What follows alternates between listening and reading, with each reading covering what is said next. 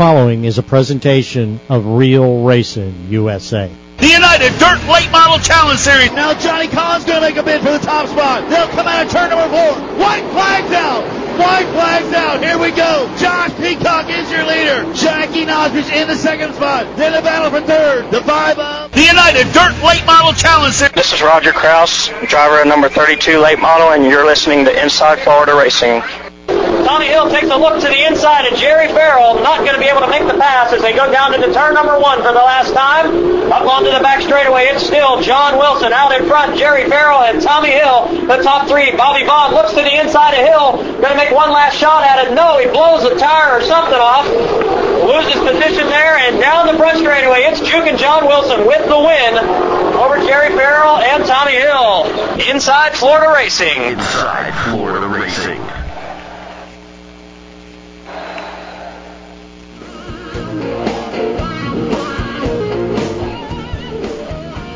Inside Florida Racing. Good evening, everyone. CC Brooks with you, with my co-host, Rob Bonehead Elding. Hey, Rob. Hey, CC, what's happening? Yep, you got Rob Elting here. I'm ready to roll. Oh, I bet you are. And, of course, always Jack behind the board at Master Control. Hey, Jack. I hope that Rob isn't feeling too big for his britches this weekend. Or this week. This week, excuse me. No, I'm feeling good. I didn't, not too much recourse from the show. Oh, no. I do want to thank everyone who emailed and posted on the different forums their thoughts and comments about last Monday's show. Good feedback, bad feedback. We appreciate everything that we heard back from all our listeners. Yeah, it looks like we stirred up a little bit, and I just, I guess I'm kind of aggravated usually that we ask these people for a week or for 2 weeks to tell them that we're going to have, certain guests on and to send questions and stuff. And then we don't get any questions until after the show's over and people decide to post. Then they got questions, so. Well, they can't. John came on there and answer them. Well, they can still. There's still time for them to post questions for us to put to Bobby Deal, owner of Charlotte County Motorsports Park. Just go to the forum, and you'll see the feed for what questions you have for Bobby Deal. Just go in and post a reply there, and I will read your question when Bobby is with us in the second half of the show. Or you can email. For me, there's no lawyers chasing me around. or you can email Rob. Gee, Rob, what are you implying? Oh, nothing. Just an action-packed show today. That's all I can say. Yeah, we'll have some. But we got more coming. Who else, Jack? Well, I tell you, I have some comments about last week's show. Not right now. We'll save those to later, and also have some updated information on things over at DeSoto Superspeedway, which we'll have later. We got Billy Osborne, who's going to come on with us in a few minutes. He's the race director for the United Dirt Late Model Challenge Series. Talk about the 7,000 to win Kim Allen Memorial at Henry County Speedway. That was a great race. Yeah, buddy. We'll have him on. Then your good friend, Rob Partillo. He can't wait to get a piece of you. It's going to be great. Rob Partillo, he's raced a lot, man, for many, many years. And back when I started racing, he was already, racing street stocks when I started racing street stocks. And he's a great racer. He's a great figure 8 racer. I think we'll get some of those stories from him when he comes on later. Well, that sounds good. And just to keep us all on the even keel, we'll have the Reverend Rick Bristol. Oh, yeah. Well, so that takes up the show right there. Well, no, because in the second hour, of course, we'll be spending time with Bobby Deal, owner of Charlotte County Motorsports Park. Plus, it is November 3rd, so we will be announcing on this show our October Inside Florida Racing Pandora Jewelers of the Month. We'll be making that announcement also tonight on the show. Yes, everybody ready to vote tomorrow? I've already voted. Already. In the books.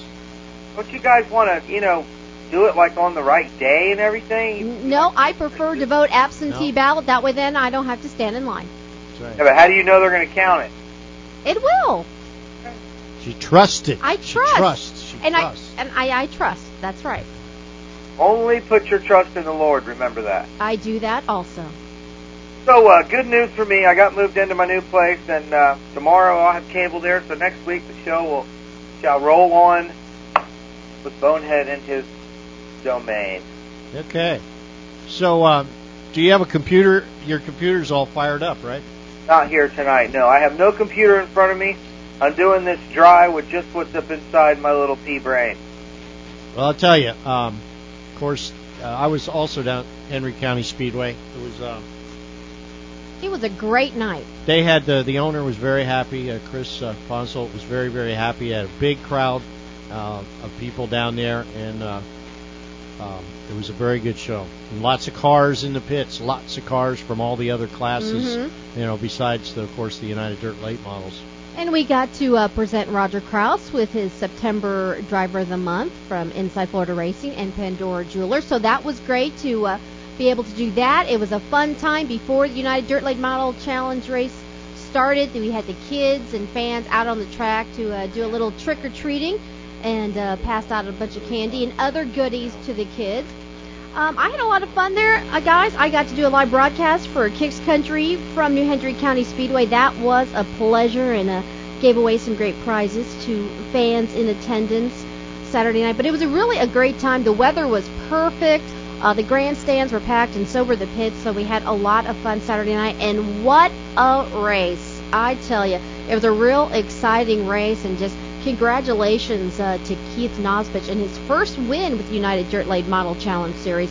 It was a great show for everyone, and also little Christian Oshberger was out there in his new late model and trying to battle it out in the qualifying to run in the show. Didn't make the show, but he looked really good out there trying his heart out, just at 12 years old, racing with the big boys. So it was a good time out at New Hendry County Speedway, and if you've never had the chance to go out there, you really should. It's a nice little dirt track, and I'll tell you, it's a great drive, especially, from Charlotte County. It's a real easy country drive to the Hendry County Speedway in Clewiston. So that was a great time, and I'm going to have pictures posted up. I have pictures posted up on my MySpace page, and also pictures will be posted up at WIKX.com. Now, Friday night celebrated Halloween with a checkered flag sprint series. Amanda Ferguson, Keith Butler were there with me, Don Reams. We're all there at Brickhouse Pizza and Italian Grill in the Kings Crossing Plaza. We had a great time, had the cars set up, kids were out, they were trick-or-treating with us, had a really nice Halloween costume contest, gave away some great prizes. Full Throttle Friday broadcast from location, and it worked out really well. Everybody was happy, and the folks at Brickhouse Pizza and Italian Grill are looking forward to doing more racing promotions and working with the different classes and series to come and have a Friday night event at their restaurant. Everybody was pleased with the food, and I tell you, the food there is awesome, and it was a good time for all, a great turnout for everyone, and looking forward to doing it again. And I think we're getting ready to have our first guest on the line. As Jack works his technical magic, we will be getting to that. Hey, as the weather starts turning, we come to the end of the year and weather is getting cooler, and you might be thinking about what you're going to do for your race team for the 2009 series, 2009 season. You might want to, I suggest that you check in with fancyworkembroidery.com. That's fancy with an I, fancyworkembroidery.com. We have a link to their site on the Inside Florida Racing homepage. fancyworkembroidery.com, makers of my CC Brooks limited edition racing caps, also the makers of the Inside Florida Racing staff shirts and Inside Florida Racing jackets. Great people to work with, a racing family. They can get what your racing team needs. If you need jackets, shirts, hats, whatever you need for your racing team, you want to have something made up special that you can give out to your fans or to your sponsors, fancyworkembroidery.com will take care of that for you. Okay, I think we did finally manage to hook up with Billy Osborne, Race Director, United Dirt Late Model Challenge Series. Billy, you there? I'm here. Welcome to the show, man. Oh, man, always a pleasure to be on the show with you guys. I'm at the fair with my kids tonight, so it's a little loud, but I'm going to walk in one of the buildings so we can talk for a little bit. All right. Cotton candy. Hey, man, what do you think about the deal down there at Henry County? I think that was your first time there, right? That's the first time I've ever been to that place, Jack Smith, and I was real surprised. I wasn't expecting it to be as nice as it was. And You know, the racing surface needs a little help, but other than that, I think it's a beautiful facility. It's a nice place, and we had a great time, man. It was a great show Saturday night. You know, the fans were just loving it, you could tell, and the racing was just outstanding. The battle back and forth between Keith and Sean, and it was just amazing. It was a great time. Yeah, I was talking to the score there. He said he'd been there 3 years. He said that's the largest crowd he's ever seen there. So that was a good thing, and I think the program went good, and the race was unbelievable, like you said. I mean, I think it would have been a little bit nicer if the track would have been a little bit wider, but it is what it is, and it was the same for everybody. But other than that, when Keith lost the lead and battled back on the outside, it was a good race for, throughout the pack. So it was a lot of fun. And it was towards the end of the race. The cars were really bouncing, though. It got the racing surface got real rough, and they were bouncing, especially coming around 4. But the fans were loving it. That those guys always put on a great show, and everybody's now looking forward to the big race at East Bay this Saturday. This Saturday is going to be huge with the United Dirt Late Model Challenge Series and the National Late Model Sportsman Series teaming up together. Should have probably close to the 60-car mark again. Everybody's pretty excited about. A lot of guys I talked to today said they can't wait. But, touching back on Saturday, the track did get a little rough coming off the turn 4, but, it's kind of the same for everybody, and everybody knew what we was going up against when we got started for the feature race. So, like me and Ken talked about today, we didn't tear up any race cars. With the racetrack as rough as it was coming off 4, that was a great spot for us to tear up a bunch of stuff, and we didn't tear up one race car, and I think that's what we were trying to do so everybody could go to East Bay this week. Yeah, and and it was great. Jeff Choquette showed up Saturday night. Justin Choquette was there, and and Justin got to start. I believe he started on the pole. It was so sad because it didn't last. He was taken out early, and that was sad to see. But it was great to see Jeff there. I haven't seen him race for a while. He had a great turnout of drivers. It's really a great. Anytime you go to the racetrack and you can run into any of the Choquettes, either it be Justin or Jeff, but.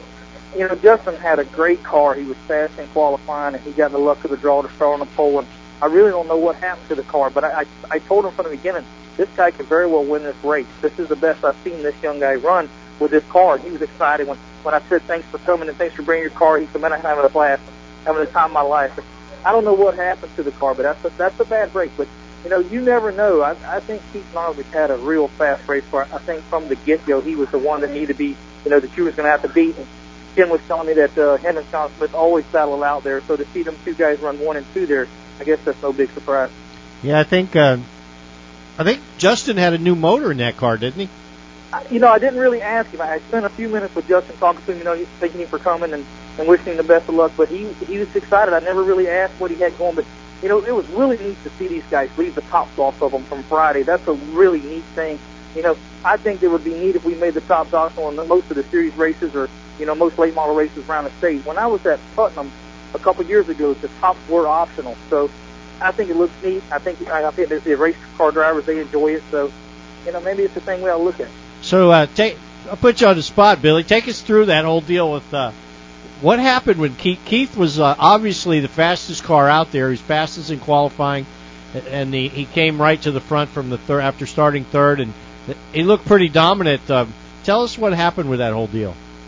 Keith Noswick had the fastest car, and he started by the virtue of the draw. He was third, but between him and Jack, I thought they had the two best cars. And when the racetrack is as tight as it is, but like Keith told me today, the top you could race on. He said as the race got further and further away from me, further and further through the line, the top got worse off for the guys. In other words, it got further and further away from it. You couldn't make them count your moves. So he passed Sean Smith on the outside. He got tied up with a lap car. And, this is my second deal with the United Dirt Late Model Challenge Series, so I'll talk about it for a second. But I've ran the race fever for a long time. I've seen how race fevers, and I just don't feel that we should move the lap cars with the race fever. And I think it's because if you spot for one, you got to spot for all 24 of them. You see what I'm saying? Yep. So if you move the lap car to the top, what if the second place guy is on the top? You understand where I'm coming from? So I didn't do it at East Bay for Jack Noswick. I didn't move the lap cars. So if I did it Saturday night for Keith, it wouldn't be fair. That's what you call inconsistency. Well, a little thing broke out from that. But anyway, the lap car got into it with Keith. Keith hit the inside tire. But I will tell you this.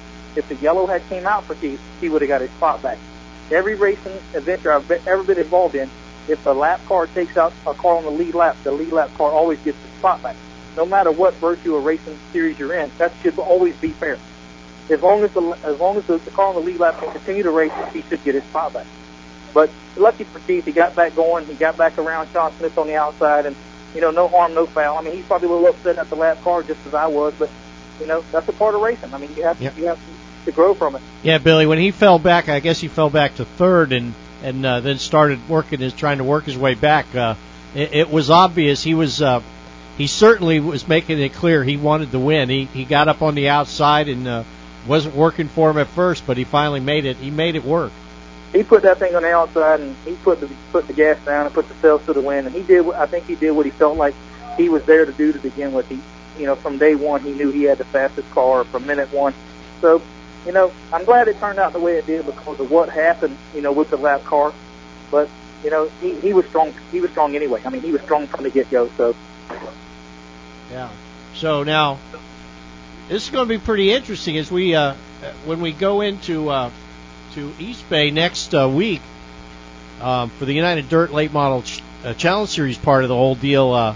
The points will be updated on the website tonight, but basically Mark Whitener's now 100 points behind Johnny Collins, and he can win if Johnny has something go wrong with the deal, and then Sean Smith and Keith Nosbich are tied for third, and it's a close race. As strong as them guys are, it's hard to think that one of them's going to have a problem. I think this is going to be one of them deals where they're going to race and they're going to have, it's going to come down to the racing. I mean, if like Dent had a problem Saturday night, I mean, charged from 20th or 12th, 14th on Friday night to run second, and then to have a motor problem or something break on him on Saturday, so it does happen. I guess things do happen, but I think with the year that Johnny Collins has had, I think it'd be extremely tough unless it was just a minor malfunction, something to go wrong in that car. I just don't see it happen. I don't see, and those teams are so well together. In other words, they check everything every day. They check every bolt, everything. I know you can't control what's going to happen this Saturday, but I think it's going to come down to a race, and I think a great race is something we'll see. There's a lot of guys coming, a lot of good teams. Oh yeah. Speaking of that, we talked on our show on Wednesday on Dirt World about this deal with Kevin Mills, and I'm sure you guys have already talked about it. But I want to say that I didn't realize until after Wednesday was over, Thursday night, that all the collections that are being taken up at the racetracks are going towards the crime stoppers. Billy, let me interrupt you there, man. We haven't talked about it, so why don't you do that, okay? Last Monday, I'm sure everybody knows who Kevin Mills is. Kevin Mills is a racer who races at Putnam. He's raced at Volusia. He raced at North Florida, and he's still a racer. But last Monday, his dad was tragically murdered in Palatka, a victim of a robbery where somebody was robbing the daughter's house. The dad went over there to shut the door, and as he walked up to the door, somebody shot him 5 times, killed him. So they don't have any witnesses. They don't have any suspects. But the family, the racetracks are taking up a donation for the family. But Kevin Mills told me last Thursday night that all the donation money that is taken up will go to Crime Stoppers, which they already have $1,000 that Crime Stoppers put up for any information. So every dime that they take up from the racetrack is going toward Crime Stoppers. They don't need it for insurance purposes. They don't need it to help each other. They want it to help find out who done this. And I'll tell you, on July 15th, 2 years ago, I was working at Putnam County Speedway and I lost my dad. But I knew it was coming because my dad was a victim of cancer. But last Monday, Kevin lost his dad just flat out of the blue. When I was at Putnam, I made friends with everybody there, and everybody took me in. And when I lost my dad, it was just nobody knew me. I was my first year there. Everybody took me in, and that's why I feel like if you go to the racetrack this week, wherever you may be, if they take up a collection for the Mills family, remember it's not to help them eat. It's not to go towards an insurance deal or help them get out of trouble. It's to find out who killed Kevin's dad. So. It's just a bad thing, Jackson. It's just a very hard thing. Like I said, I knew when my dad was going, but it's one of them things when somebody's taken away from you at that instant, it hurts a whole lot harder. Yeah, not too many words for all that. It's a tough deal. But this Wednesday, man, Dirt World, we're going to have Johnny Collins on the show with us. Friday night's winner of the Topless 50.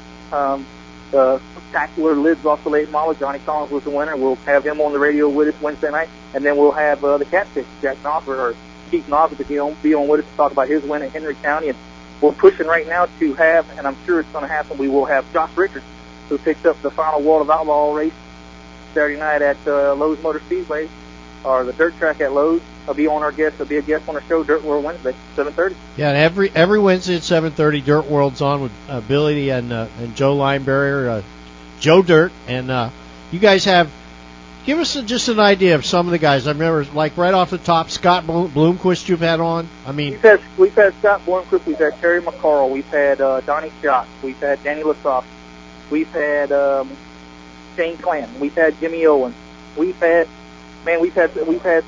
Tim McCready, T-Mac McCready we've had on the show. We've had so many I can't even keep up with them all. Yeah. We've had a lot of the big names. We're continuing to bring them to you this Wednesday. All right, man. Picked up the big win Wednesday or Saturday night at the dirt track at Lowe's. So. And the last show you did last Wednesday night, right in the middle of the show, all out of the blue, you had live feed coming from Charlotte, North Carolina. Yeah, that was awesome, man. I mean, we've had all the announcers on. We've had Johnny Gibson from the World of Outlaws on with us to bring us some things. We enjoy the local drivers. We enjoy the big drivers. And let's face it, it's about local dirt racing. It's about national dirt racing, you know. And anytime you can bring anybody on the show, you know, even if it's Jack Smith, we don't mind. There you go. And you got to get going because you got a show to do tonight. I'm not going tonight. I'm taking the night off. Oh, that's right. You're at the fair. Yeah, everybody knows it's a long year for me working both racetracks and continue to work. So I promised my kids I'd take them to the fair tonight, so I'm going to take off from that. Okay, man. You go have fun. We'll catch you Wednesday night on Dirt World, 7:30 here on Real Racing USA. Hey, I'll talk to you Wednesday, and I'll see everybody else this Saturday evening. Looking forward to it. Thank you. Hey, Rob. Yeah, man, all I can say is go Showtime. Yeah, tell you what we're going to do here is how about let's take a break and come back and talk to maybe Rob Partlow, huh? Sounds good to me. All right. Sounds good. Okay, we'll be back on Inside Florida Racing.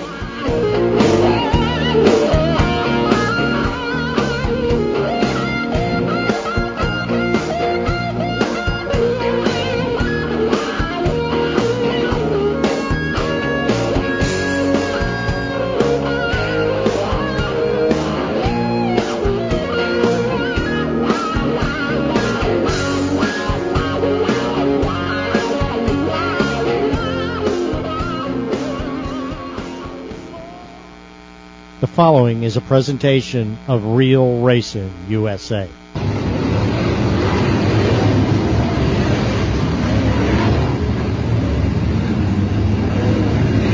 Carnac.com, your online racing community since 1997. Carnac.com is racing classifieds, racing photos, racing news, lively racing message boards, chat rooms, multimedia, and so much more. And if your race team or racing business needs a website or your website needs a fire lit under it, look no further than Carnac.com. From affordable web hosting to fancy flash animation, Carnac gets it done.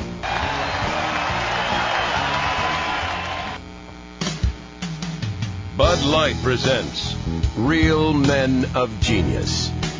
Real Men of Genius. Today we salute you, Mr. Bathroom Stall Dirty Joke Writer. Mr. Bathroom Stall Dirty Joke Writer.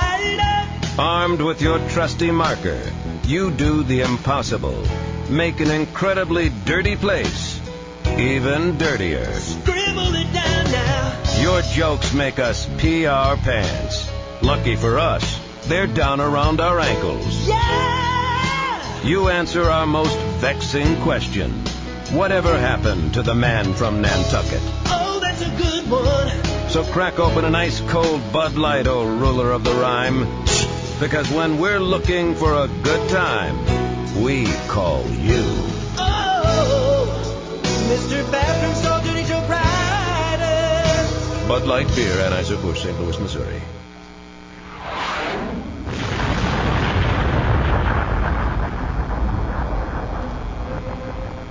You know, and you got to remember, it's everybody is hurting. There's no jobs. There's no money. That the interest, the home. People are losing homes. People aren't working. Do you think that they got that extra money? They got to pay that electric bill. They got to pay this. They got to pay that. I'm hurting. I mean, I'm just like anybody else. I want to look at everybody's things, and maybe I'm paying too much money out. People haven't been posting that stuff that I asked for. I put my stuff up, and I'm going to make real money next year. That's what I'm going to do.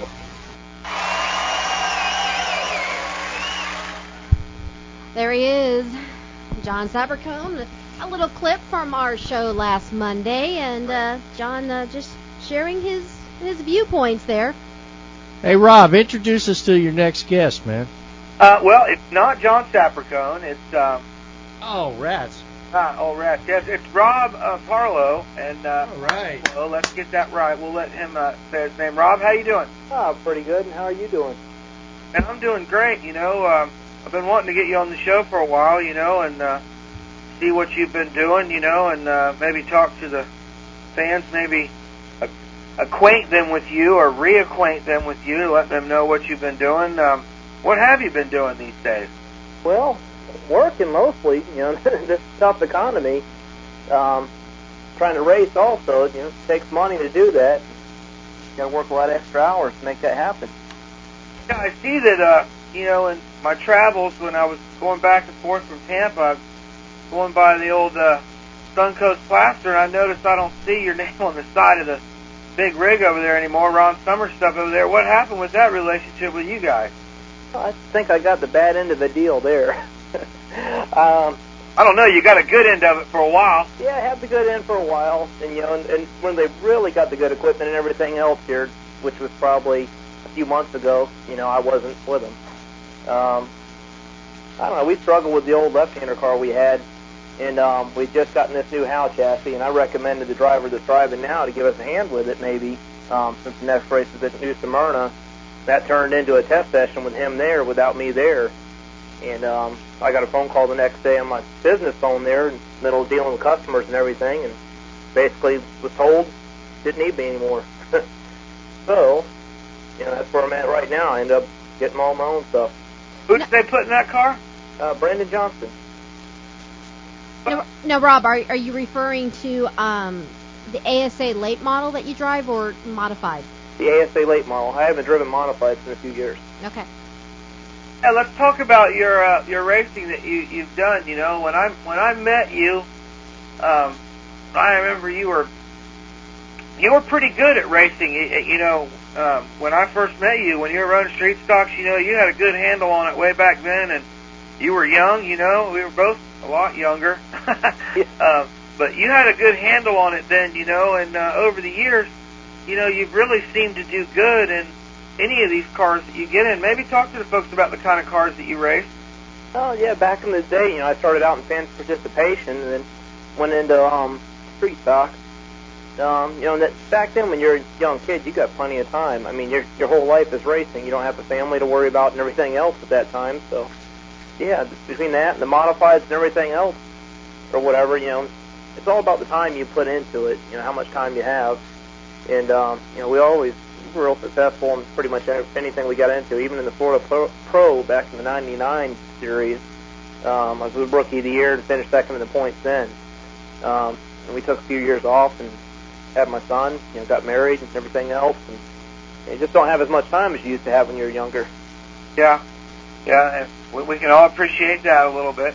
So, and what do you think about Lakeland Speedway closing down? I know that you ran a lot of modified races there at that track and late model races too, but what do you think about that track closing down? Oh, I love that track. And we were always a little short on motor there, but I still really love that track. We finished second several times, never did get to win a race there. But yeah, I was really sad to hear that was closing down. Yeah, it's a shame. I'm sure you're one of those guys for sure that'd love to see Sunshine Speedway open up. By the way, Jack, I heard more rumors about that this week from somebody else over here in Tampa telling me, hey, do you hear they're going to open that track back up? I heard the same rumors when I was down at New Hendry. Isn't that crazy? Yep. What'd you hear, Rob? Let's hear what you've heard. Well, I might have a little inside information, which I can't share on the radio. At least come on! I know who's behind it. Okay, you're not on the air. Go ahead. There is somebody actually working on this, and that's half the reason why I bought my late model. I'm planning on running at Sunshine if it reopens. Now, man, you really sound like that. You must really have some inside information. That's why I bought my late model, so I can run at Sunshine Speed. Well, it costs too much to travel these days. The price of fuel and everything. Yeah, it'd be great if it does happen like they planned. It'd be great for everybody in our area. All right, so Jack, you need to remember that Rob's got inside information here, and we're gonna have to hit him up for it. You'll never get it out of me. Duct tape him up. I'm sworn to secrecy. All right, so let's talk about what's going on in the future. I see that you're running the ASA cars. Is your brother racing anything anymore? No, actually, my brother is still the full-time crew chief on the 93 car. All right. So he's doing his thing. I do my thing. I don't, I don't want him getting any information I have, and I don't ask him for any of their information. So you guys don't even talk anymore then? We try not to talk much about racing. It's kind of a real tough situation. I mean, that's what he does for a living. I don't want to ruin that for him. He's got a family to support. I think he likes what he does, and he's learning a lot over there. So, let him do his thing, and I'll do my thing. Let me ask you, with your family, you have a family, and you race, and you're also a fan of racing. I'm sure you've been to many races with your kids and watched them. I don't know if you've kept up with the topic of our show, what we've been talking about the last couple of weeks, but we've been talking about the economy and been talking about the lack of fans in the seats, and talking about what maybe some of these racetrack owners could do to maybe change the car count, change the fan count. Do you have any insight on any of that? I sure do. I tell you, that last race at Punta Gorda we went to, I couldn't afford to get my family in the pits or even the grandstands at that for what they charged. I think it was $25 a head to get in the grandstands. For an average family to go out and watch a race, that's going to be over $100 there just for something they could have spent at the movies, $40 or $50, half the money. Yeah. So the pricing to get in, it's got to be realistic for one. And since they have to travel, the fuel getting there, that's also another expense. But you've got to keep it affordable. Yeah, I think that that particular show and the ASA and the amount of payout. See, that's another thing that we've talked about, Rob, and being that you race a late model and you've seen the big purses and won the big purses and also been the recipient of the finishing money probably more times than you've won in a late model. As most of us, that's what happens because most of the people don't get the winning money. Like the ASA, they've got this high amount of purse. If you look at the purse for those cars and you add up exactly how much they pay out in that deal, that's a big deal. So with the economy like it is, what do you think about them talking about? Okay, well, they're talking about knocking the purse down some, but if they knock the purse down some, I suppose you really wouldn't want to see these high prices. The prices would have to come down, right? Right. Well, the ASA payoff, I mean, that's a totally different thing. The class you're up against and the people you're up against are spending, probably, just to throw a number out there, they're probably spending about $8,000 a race. I think you only win about $3,000 to $3,500. It takes a lot of money to run one of those races. You need several sets of tires to practice on, and you got to have a full crew in there and everything else. So there's a lot of money involved. Hotels, gas to get there, a lot of traveling. As far as the local shows here, cutting the purse down a little bit as far as the winner, I don't think that's such a bad idea. If they could just keep it where you didn't need so many tires to practice on and make it affordable, that would help a lot of people. Well, let's talk about that a second. You're talking about tires at Charlotte County Speedway. How many sets of tires did you buy for that race? I bought one. You're a smart man. Well, no, it really bit me in the end there. If I had a second set of tires to test the night before and test the second heat cycle and knowing that they were going to take off and grow on me like they did, I may have won that race.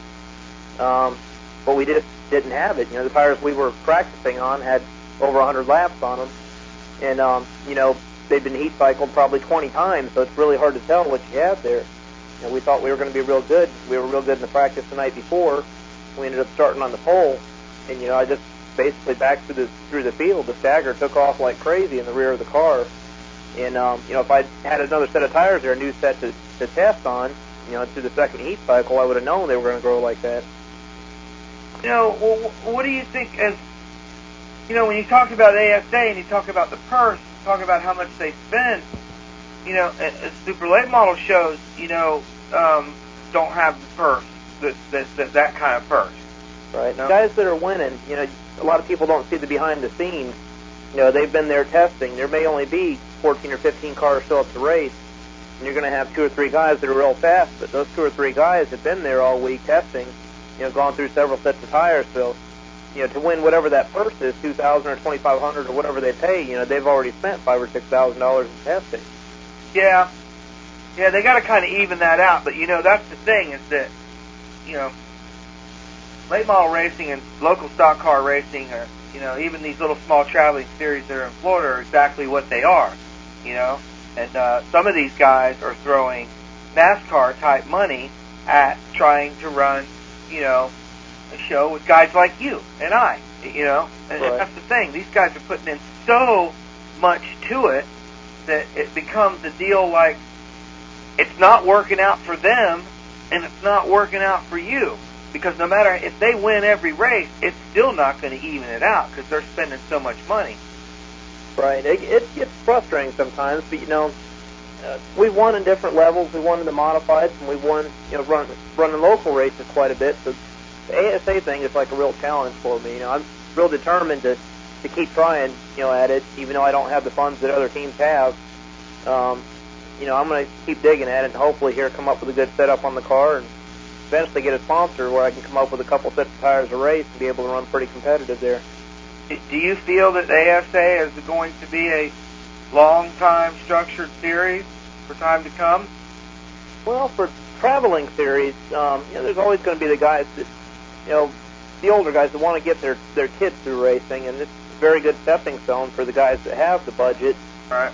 They come out of Legends cars, they come out of the trucks. They've never had to run street stock like you and I did.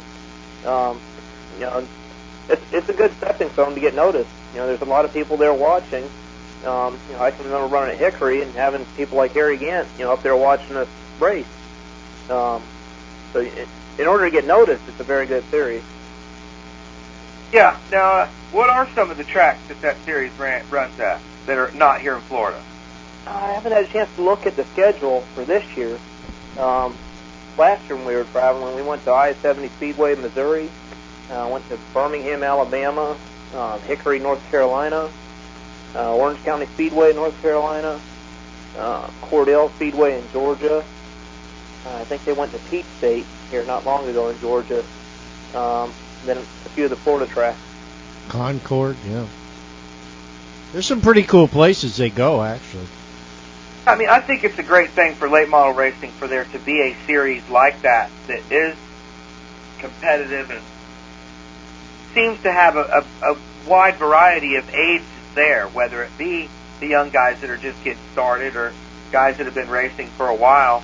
And I hear it from everybody. It's a tough series to hit, man. It's just tough to get all that stuff to come together and have that car up front at the end of the race. Right. That car has to handle, with that crate motor in there, that car has to handle absolutely perfect. That's the problem that I have. I just don't have the help behind me. We now have the help. I just need to come up with the funds. But to get the car to roll through the center of the corner, it just has to handle absolutely perfect. You're not going to overdrive that car and win races with it. It has to handle perfect to begin with. It can't be off any. Where a car with horsepower in there, usually you can do something and you can drive the car. You make it turn or make it bite off the corner or something like that. You can get by with it. Where these cars have to absolutely be perfect in the middle of the corner. All right. Well, that's interesting. You guys want to ask Rob anything? No, I just want to say hi, Rob. You and I, we spoke the night of the ASA race, and we talked that evening about your concerns about not being able to get your family into the pits with you, and that's like, guys, that's one of the comments that I'm seeing being posted on the forums, and we will put those questions to Bobby Deal later when he joins us. Well, like I said, it's got a big payout in that ASA deal, and that's the only time I've ever. Jack, has he ever charged that kind of money before? No, not only maybe those. I don't even think Bobby has, but like something like the trucks, the monster truck deals. I don't know what people pay for those, but not in terms of stock car racing. No. Right. Well, they were. I don't think it's a trend of things to come. No. I just think that. No, that was what he felt he had to do. I mean, he'll tell it himself, but what I've heard is that from him is that was what they felt they needed to do to be able to make that show happen. And I disagreed with it, but that's it's his call, it's his track, he's the one got to pay it, not us. Right. So we can say what we want, but they're going to do what they feel is right, just as we do at our own domicile. I really feel if they made the admission somehow less than $10, and made it the local hangout, the thing to do on Saturday night. Attract younger kids maybe, and whoever you can get there, and make it up in the concession stand. Exactly, Rob, and that's what we have been discussing on this show for weeks and weeks now about making it so the kids are getting in free with their paid adults, because we all know the truth. When you've got kids, you are shelling out a lot of money at your concession stands and in your gift shop, so they're going to make it up. Well, obviously there is a tremendous amount of expense even on a regular night. I mean, it's like the promoter we had on last week. I mean, this guy's talking like nobody in the world knows. The only people who know what a racetrack expenses are people that own them, and which is complete nonsense, of course. I mean, the light bills are a lot. It's like some people are like $1,500 to turn the lights on. I mean, the insurances is like in the neighborhood of $1,200 for most people, some more, some less. You got a ton of people working at the tracks. Some have a lot more than others. Some have too many working. Some don't have enough, But again, you're, $1,500, $2,000, whatever. You got to pay people to come out and do all the jobs that have to be done. There are a lot of expenses, and we understand that. But, we talk to people like in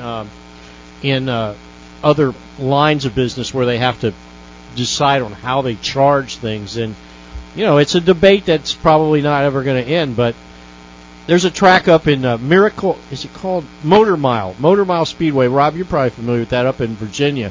That guy's charging like $5 because he's got the theory that he will get so many people in there that he makes so much money off concessions, T-shirts, and everything else, and vendors that, that's the way he goes about it. But then Winston-Salem up there at Bowman Gray Stadium, they charge $10 to get 10,000 people in. But then, there's another point of view, which is, we can't risk those low prices at $10 or $8 like a lot of tracks do. They just don't feel they can do it, and so it's an ongoing argument. Well, how I feel is that if they just charge the adult $15 and let the kids in free with a paid adult admission, that would be enough incentive to get those families there, and the track would be giving people a deal, and actually, without doing it, without losing that money, because the whole deal is you need the paid adult, and you need those adults to be able to pay for food once they get in there. Well, yeah, and I think our guest just hit it on the spot. Rob Parlow, you say, make it the hangout. I mean, I think that's the concept. That to me, that is the concept, and even things like, and these are things that are not that difficult if you go to the right people to try to accomplish it. There's a tavern in Bradenton out on the west side that's just a dumpy little place with 3 pool tables, but anybody in that entire 20 miles around that place knows that if you want a Philly cheesesteak, that's where you go. I think if they offered some kind of a student admission, get your teenagers back out there. A lot of the guys know driving back from races late at night, coming back across the Howard Franklin Bridge and areas like that. You see all the street racers hanging out there. I mean, there's thousands of people out there, all young kids. You give them a place to hang out, let them in for $5 or something like that. Let them show their cars off or run fan participation or something like that. Maybe there's something there. Well, Fast Car just reduced their deal, and we'll see it. And that's not necessarily the answer for everybody. I do agree with that, and I'm sure Bobby Deal later on will have some his comments about that. it's not necessarily. It's not. I don't think it's a one size fits all. Each track's different, has different Absolutely. different demographics. You know, there's a far cry between Citrus and New Smyrna. You know. Now, what works for one may not work for the other, but at least I think that, well, we're going to find out. I mean, because I'm not getting into an argument with anybody tonight, like Bobby Deal or anything, but I think that he's more apt to listen, obviously, than somebody that just hates everyone. But I think Rob has a good point with a special teenage rate, a teenager rate, for 16, 17, 18-year-olds to encourage them, they're driving themselves to come out, to the track, bring a carload of their friends. But Rob, you do your business, involves race car guys, right? A little bit. We do mostly just auto sales. Oh, okay, I gotcha. Okay, well, you're a car salesman? Yeah, you could say that. Okay. So how does the economy affecting the whole racing deal from your perspective? I mean, drivers, what you got to do, other drivers. How do you see it? Well, it's getting really tough to race. I mean, cars are, a lot of people have cars, but they're parked. They're sitting on jack stands in their shops. They're not running them. I don't know if it's going to get any better for a while.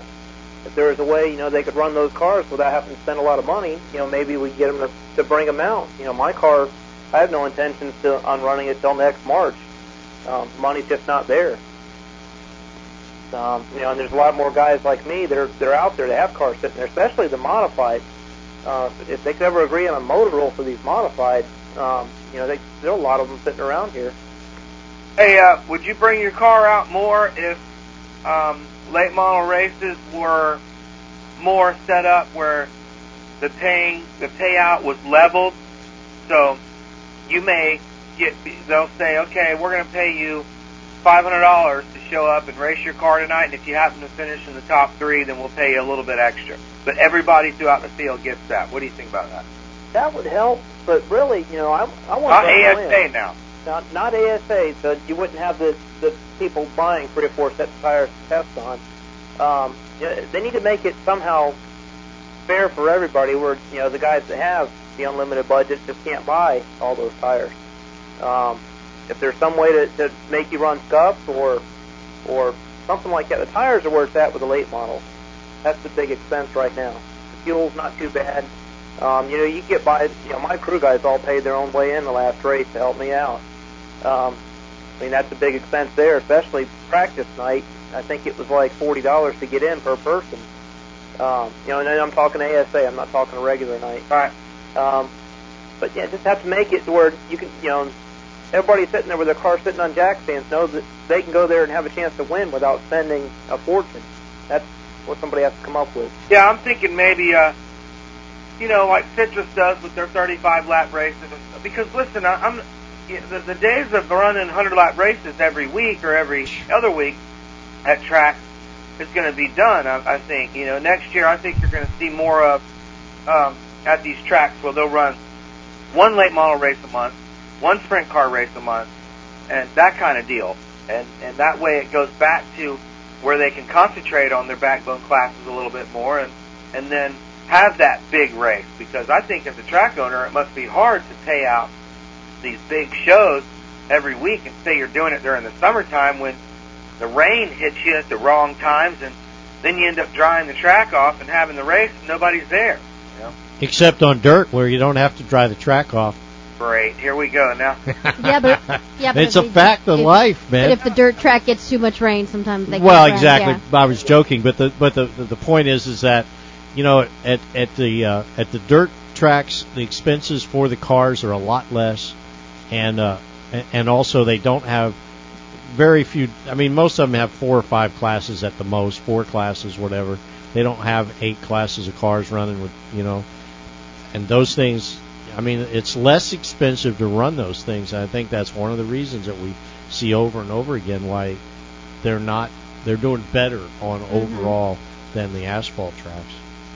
I think that definitely the prices need to come down. If the prices can come down to race, then like Rob said, that these cars will come off the jack stands and they will come out. So. And we want to see that happen for the backbone classes. We want to see it made more affordable for, road warriors, bombers, thunder trucks, all these mini stocks, for these backbone classes, for those classes to build back up again. And when those build back up, I think the butts and the seats follow. Well, let's go back to the modifieds, Rob. We've been talking about this for years now. What do you run? What do you think the modifieds are? What, $5,000 motors? Is that what they should be? Yeah, well, I think they need to pick a motor rule and stick with it. If they just, the claim rule didn't work, but now pretty much every track in our area, the surface isn't as good as they used to be, so you can run a high horsepower motor and you don't have a serious advantage. We don't have Lakeland anymore.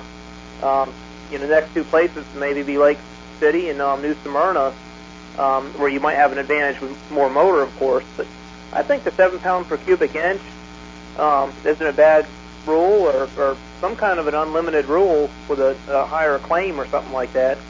But these spec motors they were building, guys were spending like $15,000 on them. And I think the racing is better with more horsepower. You get, the spec motors, everybody runs the same. It's just like these crate motors, everybody looks like they're running the same. Right. You get a guy hooked up with a lot of horsepower, and that car's going to be able to pass cars. Later in the race, the guy that's burned his tires off, you're going to be able to pass that car, so you get a little bit more action.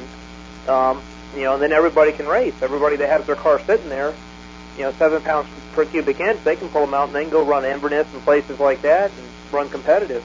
Do we need to revisit the Gulf Coast modified whole deal? That again is one of those spec motors. They started out, I built a motor for that. I think I had about $3,500 in it, and I could run competitive. But then that started to get out of hand.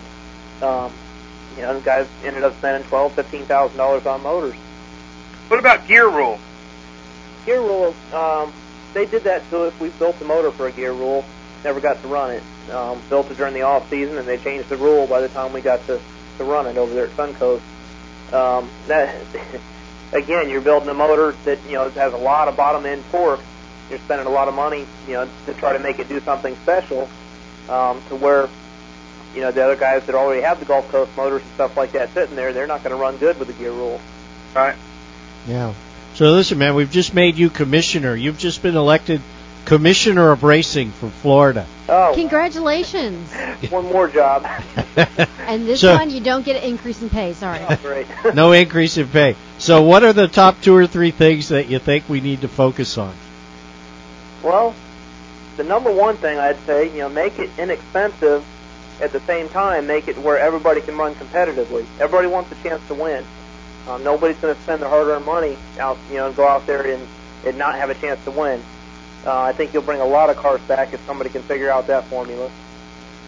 Prices at the gate, got to be less money somehow, some way. I think whatever your stands hold, you need to be able to fill the stands.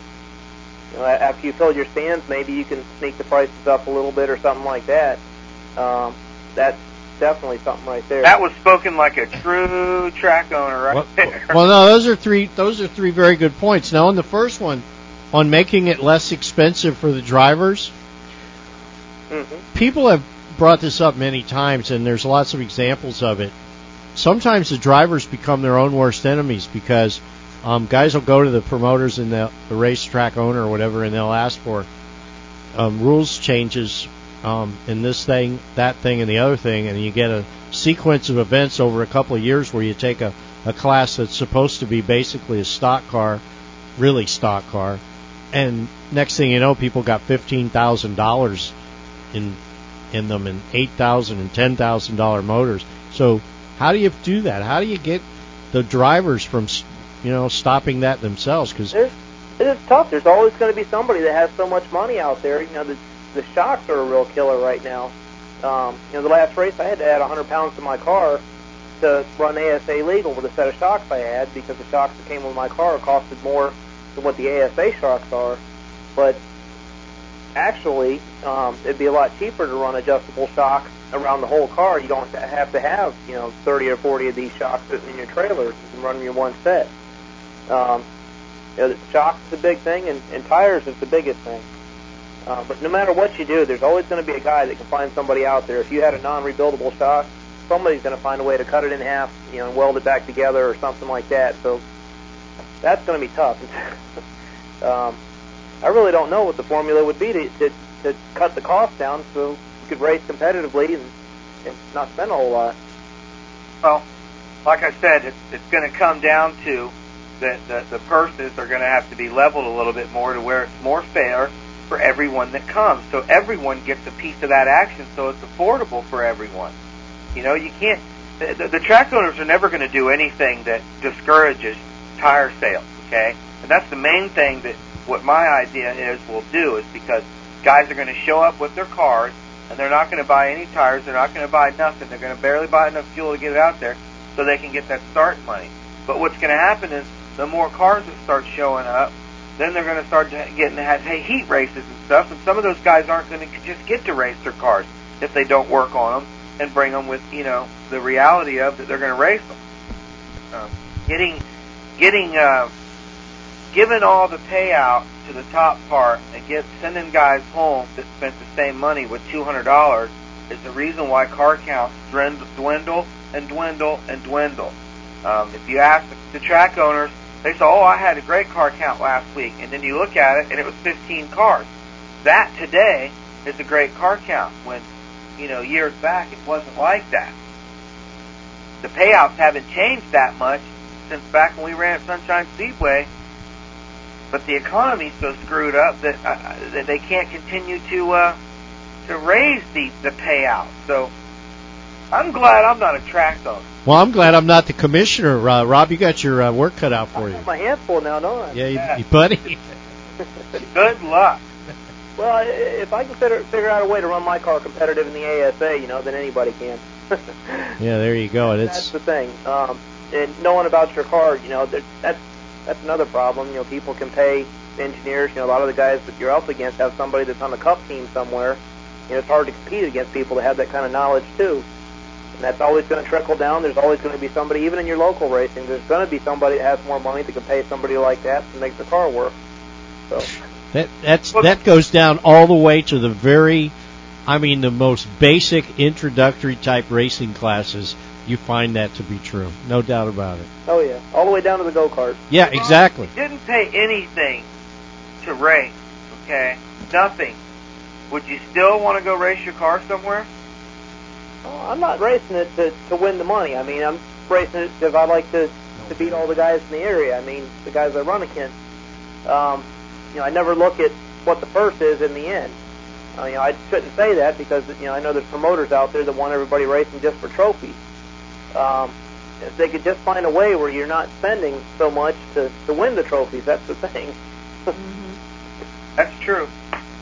Well, Rob, I appreciate you taking the time to talk to us tonight. We're coming up at the top of the hour. We got our next hour. We're going to have Bobby Deal on, and he's going to have to face some of these questions. And just when he gets all the answers, just as it happens to me, the questions are going to change. Yeah, Rob, thanks so much for joining us on Inside Florida Racing Season. It's been great. Thanks for having me. Take it easy, Rob. See you later, man. Thank you. All right, see you. Okay. One of the good guys, man. One of the good guys. Great interview. Nice guy. It was a pleasure meeting him during the ASA race. Let's see, still coming up tonight, Rick Bristol. We're going to get the update about the Charity Trucker race coming up December 5th and 6th. Of course, we're going to be joined by Bobby Deal. And tonight we make the big announcement for the October Inside Florida Racing Pandora Jeweler of the Month. Hey, you guys got any candy? Yes, I do. Sucks, doesn't it? I can't stop eating it. You know what? I was smart about this, Rob. I bought candy to give away that would not tempt me to eat it. It's not chocolate, so I'm not tempted. So it can sit there. I'm good. Ditto Honeys or something like that? No, it's Starburst and Skittles. I can ignore Starburst and Skittles, and so right. I'm not tempted to eat it. So, listen, man, we're going to take a break now. We're going to come back, and then later on after, we're going to talk to Rick Bristol and spend a great deal of time with Bobby Deal.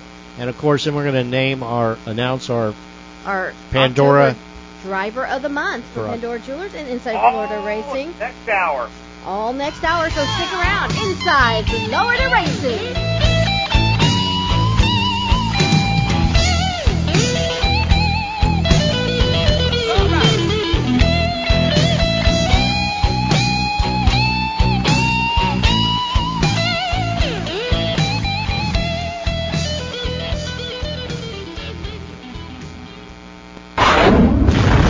PowerMaster is your ASA Series sponsor for the XS Power batteries. PowerMaster is pleased to announce the introduction of the XS Power series of batteries, XX Power batteries for racing applications, and batteries for your car audio applications. 12-volt batteries for street machines, street rods, off-road vehicles, and even motorcycles. XS Power batteries means 30% more power and no battery spilling. PowerMaster also carries your starters and alternators. Visit us on the web at www.powermastermotorsports.com.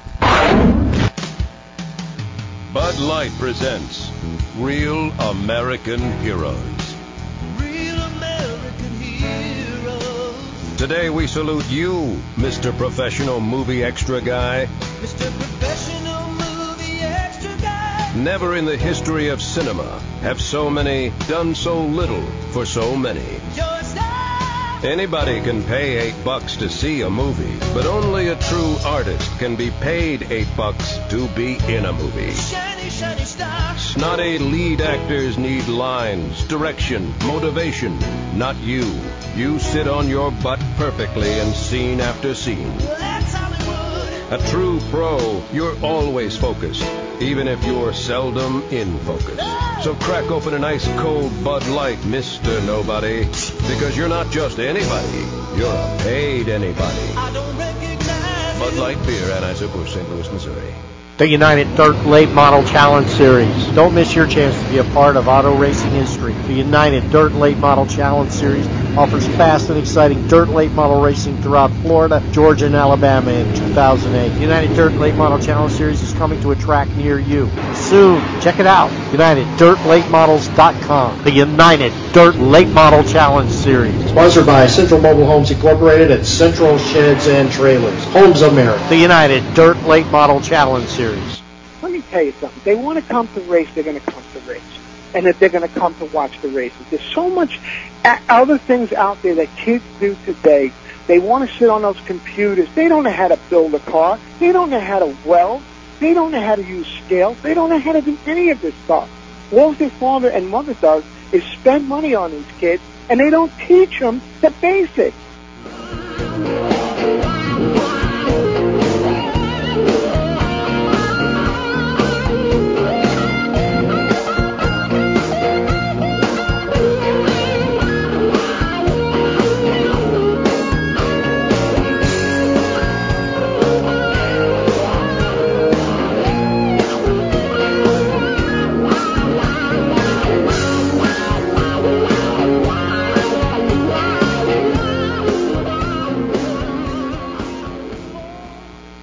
The following is a presentation of Real Racing USA. Carnac.com.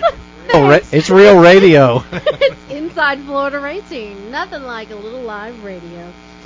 Good evening, everyone. We're back and moving on. We're coming up to where we're going to be having Bobby Deal with us. But first, we want to talk to Rick Bristol and get the latest on the big charity trucker race coming up December 5th and 6th.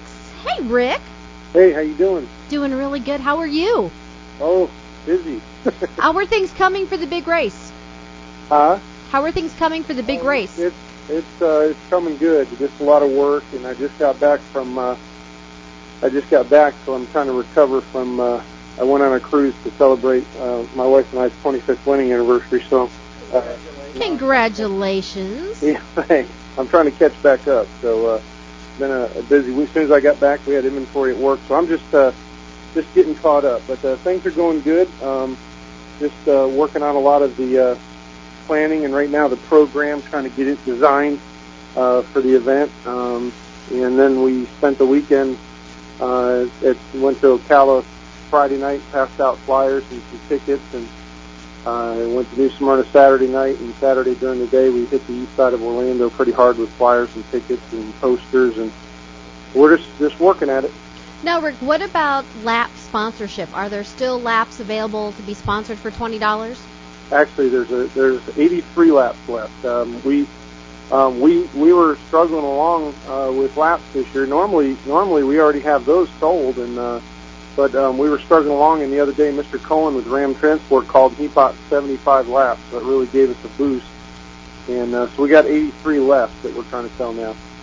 Okay. And if somebody's interested in sponsoring a lap, how can they get a hold of you?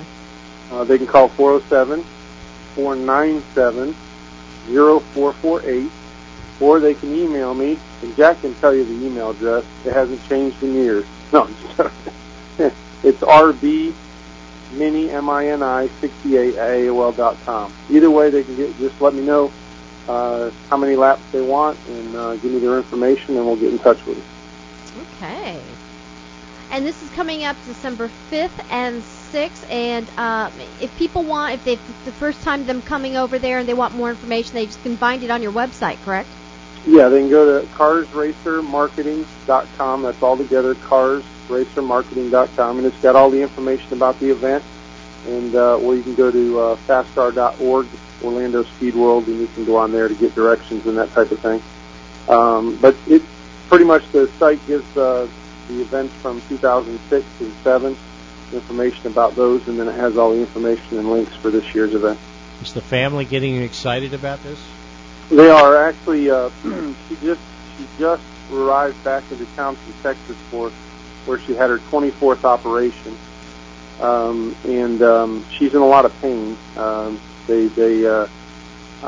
didn't get the full details. It had something to do with the back and some stuff there that she's just in a lot of pain. So she's struggling a little bit on this one, but they just got back in town, and I'll be going over sometime next week to meet with them and also the folks at Bartow Ford, and they're going to try to help us out with some advertising on the local radio station and a push from them too. So we'll be having a meeting with all of them next week sometime.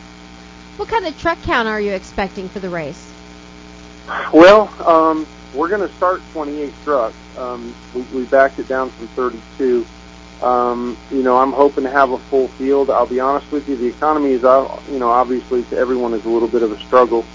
A lot of guys are waiting. There's a big 100-lapper coming up this next weekend here at New Smyrna. A lot of guys are waiting to make sure their trucks are in one piece, and then there's a couple more races in between at DeSoto and Charlotte County with trucks that guys will probably hold on. I made the pre-entry time until the 30th of the month, and I did that on the, just so guys had enough time after the races, the big races were over, to make sure that they had trucks and all that stuff. So they have till the end of the month.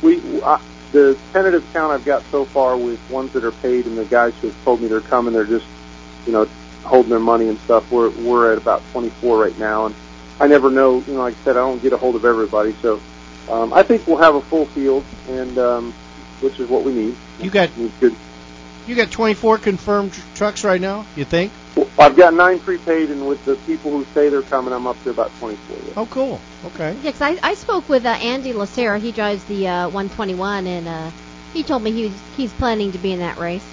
Right. There's a lot of guys that I won't know, that I don't even know, that might be coming, and then there's there's guys that are waiting to find out and make sure they have. I got guys that run late models and all. They're looking for trucks. Yeah. So you just never know, Yeah, and there's a couple that the people I've talked to in the last few days that I don't think have called you yet, and they're going to, who are definitely coming. Right. They just haven't called you yet. They're new new to the game. I think we'll have around 30 trucks. I really do. And the other divisions they kind of started out slow, but I've been getting some phone calls on those and some entry forms in the mail, and so I think we'll be pretty good. I'm getting some calls because I put it out that I needed people to let me know if they planned on coming, so I get their names in the program, because I don't want to put just everybody's name in there, but I'll probably have to take an educated guess at some of it, just because I'm trying to get the program, and I got to go to print by the 17th, and I won't have all the entries in then, so just going to kind of take a guess at it. Hey, Rick, how do you guys run that 200-lap race? Do you just run it solid, or do you have a pit stop in the middle for everybody? Well, they don't let you come. There's a halfway break at lap 100, or around lap 100, and what we do is we pull them all down on the Bandolero track that runs around the inside, and we park them all there, and then they have 20 minutes to service the truck. And then you're going to run on the other direction, right? No, we're not going to do that. But they got 20 minutes. They can change 2 tires. They can change wedge, and they can put in or take out spring rubbers. They can change the battery. They can fill fluids. Basically that, service the driver, give him a drink and wipe off his face and all that good stuff. And and they'll go back at it for another 100 laps. We run it like a NASCAR race. The lap trucks go to the inside, and we do have a lucky dog pass, and so we kind of run it the same way, and we get down to race got to finish under a green white checker, but other than that, we count cautions up until lap 198. It's kind of neat. Like last year, it was fun, because like the cars the trucks, when they if they wreck or break or whatever, they end up in the infield, and so by the time the race is over, because it's a long race, right?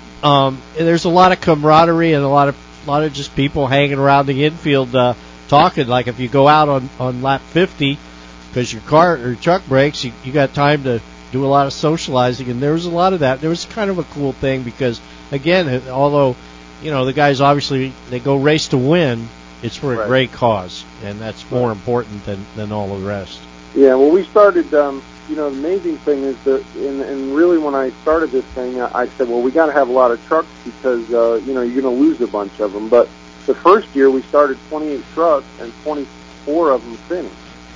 All 200 laps, and then last year we started 32, and 20, I believe it was 21 or 19 or 20, somewhere in that neighborhood finished after all 200 laps. So really the attrition isn't as bad as we would have thought. We tried to take some steps to make sure guys could do some things to make it last. We let them put an extra cooling fan on the transmission cooler and stuff like that, so they can they can kind of keep that stuff cool as best they can for all those laps. And by doing the halfway break, I think that helps a little bit. So it's been pretty good. I thought we were going to lose more trucks than we did the first couple of years, but it's been pretty good, and most of the guys are doing a good job of keeping them, getting them ready for it. Okay, well, Rick, thanks so much for joining us tonight and giving us an update. I know I am looking forward to coming up there for the race. And, right.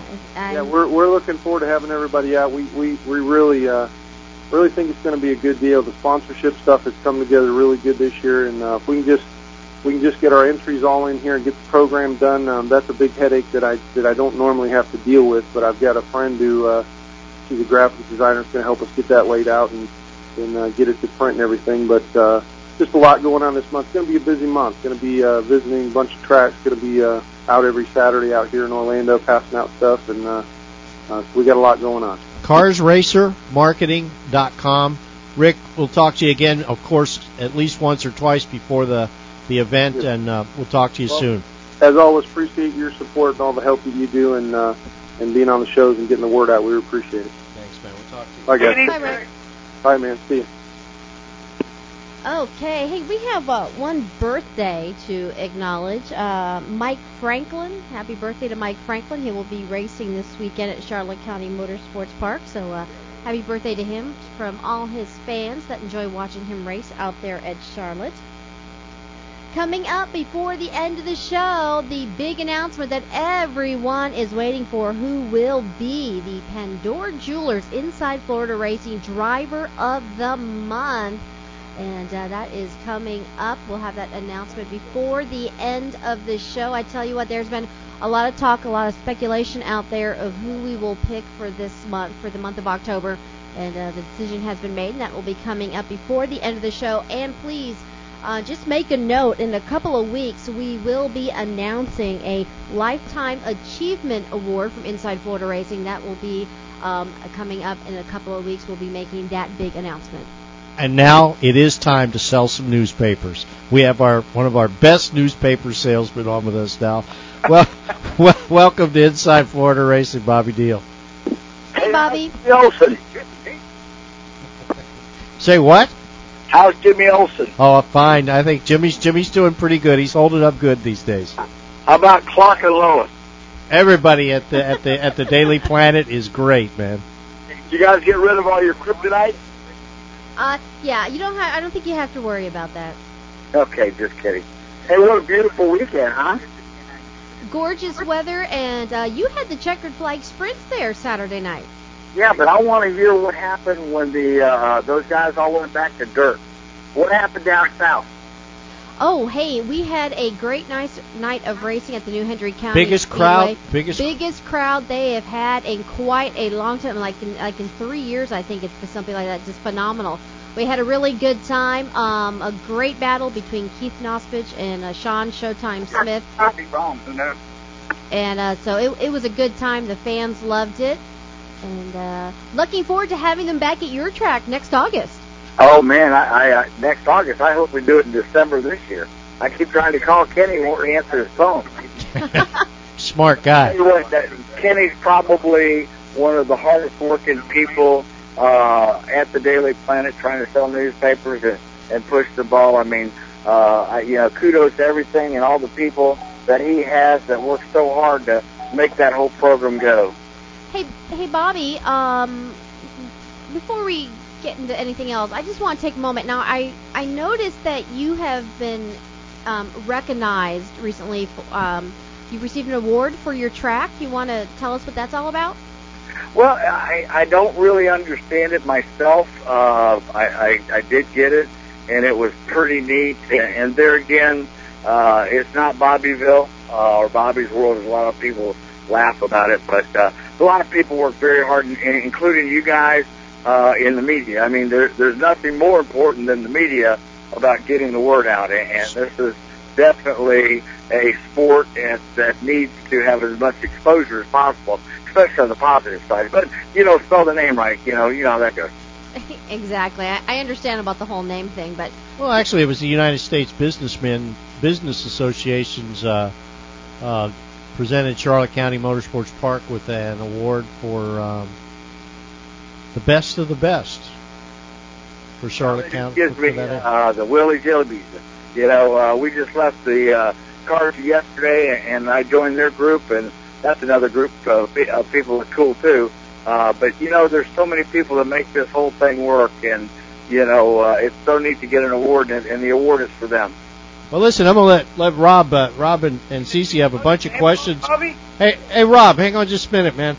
Well, before you came on, we have Rod Partlow on, and you know Rob, and he we appointed him commissioner of racing in Florida, and he said the top 3 tasks that he needed to work on would be making it more inexpensive for the racers to race, making it more competitive so that the guys who went out felt they had a chance to win and there wasn't just a couple of people taking all the dough home, and 3, it costing less money for the fans. So those were the 3 things that he threw out.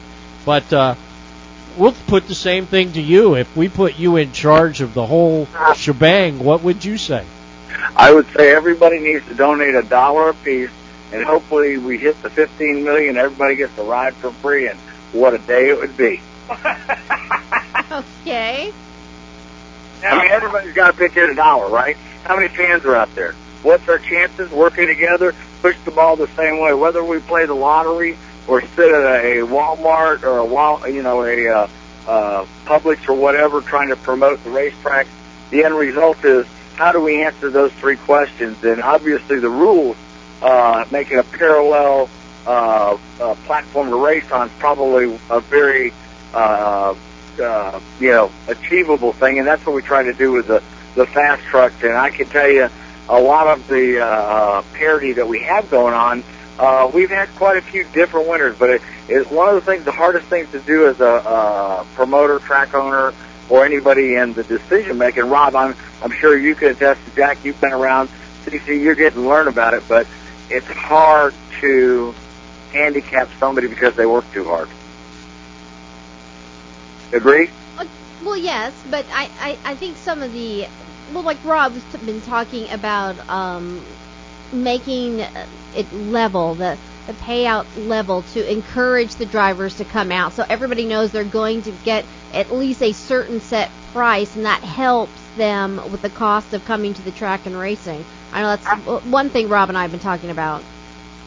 Well, and there again, that's a great novel approach to do, and there you have to. It really costs. And again, I don't know what the other tracks pay. I don't own my property, so I don't have 68 acres of paradise, and I'm just trying to do the best I can. But I know that I have to come up with $28,000 a month if we were to run the lights, and if we were to flush the toilets, and if we were to have insurance and security and the rescue people and the employees and all that. It's $28,000 a month. And as hard as it sounds and as harsh as it sounds, the worst thing of all is we take it off the back of the racers, which this is the only sport and probably the Milky Way that the competitor has to bring on the birth, the actual expense of the sport. I mean, it's incredible. And I'm a racer, and now on the other side of the table, it's very tough because it's like, John laughed at me because I paid out so much money with 11 late models. But you know what? It wasn't the 11 guys that made it because it looked like rain that you could penalize it. Yet I paid them a full purse. I didn't cut the lap, and because you can't. But I think if there was some way we could make a leveler playing field, we need to look at it. And by all means, have some great people, have some input on the website and the message board about some things to do. And I thought group tickets might be a better way to us forecasting how much money we have to put out in purses. And so we're open to suggestions. The problem is you got to, and John's right in a lot of ways, you got to have that reality touch to it, even though we'd love to give it away. But if you get it away, we won't have anything, to sell after a while. You know what I mean? But yeah, I'm all for making it affordable throughout the field, and that's why we don't pay a points fund. And I get ostracized for that. But to me, it's more important to be the best. Well, not the best thing, because it's not trying to throw more money in front of somebody else, but pay as much as you can from that night event so they can come the next week. It's usually the guy that wins the championship is the guy that has the most money anyway, and that's really the drawback of racing if you're not into a spec class. As far as like the Legends are a great controlled spec type of deal, but you don't see a lot of late model drivers driving Legends. Yeah, what about the other class? Let's not talk about late models. We talk about late models a lot, but late models is a small player in this game of weekly racing. I had Troy Robinson, Batman, Car Zero, and Jefferson, and Doug Moss, and those guys, and Eric Rudd. I love to talk to the racers and get their input. And we're talking about rather than paying $1,000 to win and put that carrot on top, is maybe making it $800 or $750 to win and spreading it more evenly through the field. Is that what you're trying to get to? Well, yeah, and it's not necessarily only that, but if you took the whole purse, whatever the number is that you normally pay, and you restructure that whole purse so it's just about even from first to last, to where, just like I go back to, I don't want to ruin people's perception of what these, monster truck races are, but the monster trucks are not, it's a race on TV, but all those guys are getting paid X amount of dollars. That's it. They're showing up, they're all getting paid. And that's how they get them all to come, because if they didn't do that, if they said, well, we're going to have a race, and we're going to pay, whoever the winner is, we're going to pay him $10,000, and the rest of you are going to get, $500. Well, they wouldn't have any trucks there. Right. They pay those trucks to show up, and that's how they get them. So when I'm thinking about, when I say let's not just talk about late models, let's talk about your other classes too, is those classes dwindle and dwindle and dwindle because there's just not any incentive there for those guys to come and race other than the fun of driving the car. So if not only in late model racing and truck racing or whatever, but you run it all the way down to your lowest class of racing, because that's where you want people to start racing, you give them an incentive by saying, hey, if you come race in my 4-cylinder class, okay, you're going to make X amount of dollars, the whole field, whether it's first to last. Now, your incentive, Bobby, to make people come and buy tires, I guess, and to work on their cars a little bit more to win, is to give the guy that wins something extra, or maybe a set of tires or something like that. So there always is an incentive to do that. Well, we just left the Cars of Yesterday, which was kind of an enlightening type of program, very similar to what you're talking about as far as bang for the buck and a level playing field. They've got some unique, they're first of all and foremost the love of the sport, not in winning. See, the problem that we have, whether they're driving a four-cylinder Fab 4 and then they move up to Pro 4s and they move up to a Road Warrior or a Thunder Truck, they move up into the Outlaw Street Stocks and on. Someday they're going to be a Winston Cup in the Space Shuttle. You know, I mean, that's their idea. But these guys have you can't win but one race a year, but second's wide open. You can win as many heats as you want or can, but you can only win one race, and it's all about the show. And these guys, we let the driver and the crew chief in free, and they win 3 trophies. And but that doesn't pay their gas. But because they love the sport so much, they're out there putting on a show. Now, either you got to make money off the front gate or the back. Now, the problem is you have fixed costs, which are your lights and your water and your insurance and your ambulance and your employees and all that. You have fixed costs. And, it's your responsibility as a promoter to get everybody to push the ball the same way and, become marketing partners to make it all happen. So, hey, if you can have an idea, formula, Rob, I'm wide open. I'm willing to try it. We could do it once a month and see.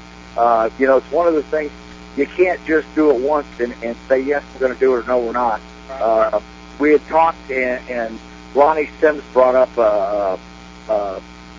kind of a neat idea about letting kids under 12 in free, which, we went back and we looked at how many tickets did we sell that was the 12 and under.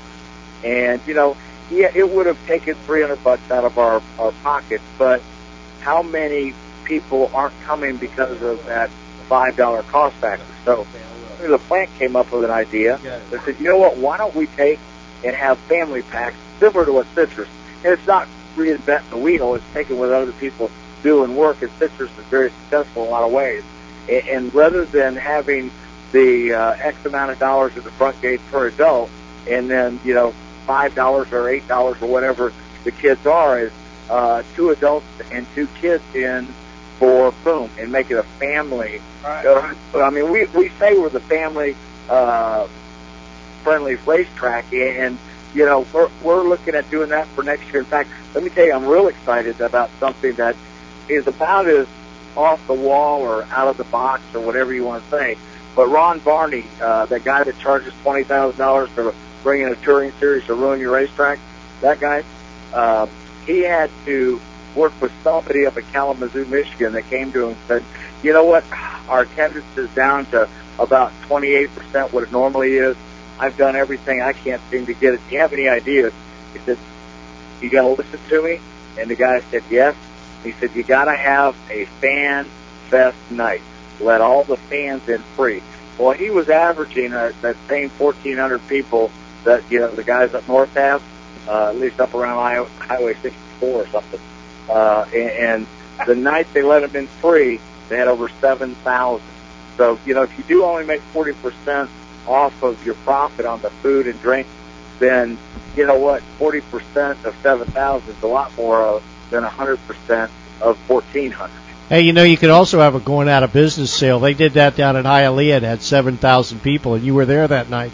And besides that, though, Ronnie Sims called and said that he's going to take you to school in the first race of them cars yesterday. Well, we could have a going out of business sale every year. The problem is you don't want it to ever come true. But, the Sunshine Gathering, in fact, the cars yesterday, we were talking about a reopening Sunshine. How do we got to do that? We don't want any racetracks to close. My God, if DeSoto dies, it just becomes another part of the feeding chain to keep us all alive. I mean, I wish John would be able to be as successful as he could possibly be. John being John Saprico. Let's get down to some brass tacks, Bobby. What do you as a track owner, I mean, you got to deal with, one of the things I see, and I see this day in and day out, is I've said this many times on the air. There are promoters of racetracks, promoters of traveling series, and just people who hang around this sport who wake up every day looking to see who they can bury in the ground. And while there's people out working hard to make this sport work, and anybody that's involved in this sport in a business way or in any way where they're intimately involved in it knows that there's people who, like to fight within each other. And the people up north, I hear people up north who are promoters say, what is wrong with you guys in Florida? Speak to that. How do you feel about this? I mean, the controversies that just don't seem to end. Doesn't that take away from what we're trying to accomplish? You know what? You're exactly right. You have promoters out there. Don Ream, he's a phenomenal promoter.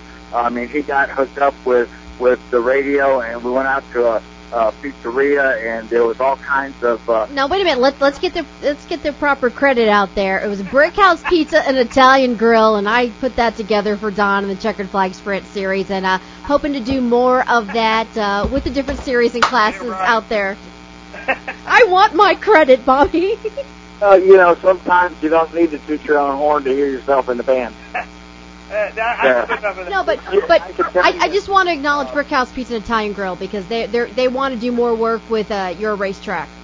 Well, and there's people like that dying all over the place to do it. I mean, and you get it. People are trying to lower the prices to get people to come in the door. Well, if we can promote them at the racetrack and they can promote us at the pizzeria, everyone wins. The customer wins because they get a better bang for the buck. They're doing what they love and they're getting fed well, and everybody can hopefully take the best advantage of their expendable money, because that's what we're talking about, the money that you can expend without having to lose your house. Exactly.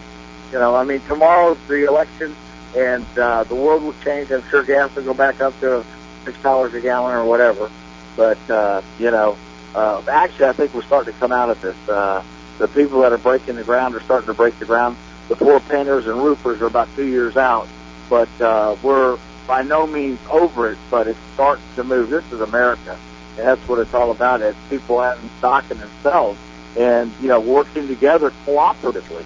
I mean, they call this the United States. I don't know, this north-south thing just doesn't seem to work with me, but, it's the united effort of everybody working together so they can sell. I mean, those guys are out there and putting on the show, the entertainers, the racers, they give it their all, and it's tough on us in a regular deal, but to drag the baggage of a race car to a racetrack and race it and have, no reward for it is even asking the actor to really do more than they can possibly tote, So, no, we all need to work together, We have the promotional package where our racers go out and earn money for their pit slabs, their entry, and their tires and everything else by going out and promoting themselves along with us. I mean, the idea is cross-promotion. Hey, Bobby, let's talk about, when you talk about cross-promotion and helping out your drivers like that, don't you offer a way for them to get their sponsors a billboard there? Well, exactly. We have billboards at many. When you say, well, how much is a billboard? It's like, well, how much do you have to spend? And we can tell you what we can do for that bang of the buck. But a basic billboard's $1,000. And with that, what we've told the racers is, you may have a sponsor, or maybe you don't have one now, but you may be able to get a sponsor to help you get to the races. I'll give them 50%, $500 of that billboard to please put that name on their car. Please make that thing out there when we go out in promotions. Please show that value of what that billboard's worth. I may let them in free, but you know what? The people with the billboards don't care if the guy paid that sees the ad. He cares about how many people see the ad. Right. Yeah, there's you got plenty of room for billboards there. Oh, without a doubt. I mean, it used to be in the old days, they were really more soundboards than billboards because, they went all the way around the racetrack, So you got $7,000, approximately $7,000 a week to get the place open and to keep it running. What are some of the key problems that you see? I mean, the things we've been talking about a lot with the other promoters have been promotion, front gate promotion, and you know how important that is, and pricing, ticket pricing, and all of that. And what are some of the problems that you see? What are the most important things that you see as what we're confronted with the sport around the state? Well, we have, I think there's something astronomical. I can't believe it's what it is, but there's 15,000 people move into the state every day. I don't know how many people die, and I don't know how many people move out, but there's 15,000 to move in. And one of the biggest jobs that we have to do, I mean, this racetrack's been there 21 and a half years, and it's still a mystery to me why there's so many people that don't even know it exists when they can hear it. And so that's our job, to get out, reach out, touch those, to get those people. I guess that's one of the biggest things, is getting the exposure out.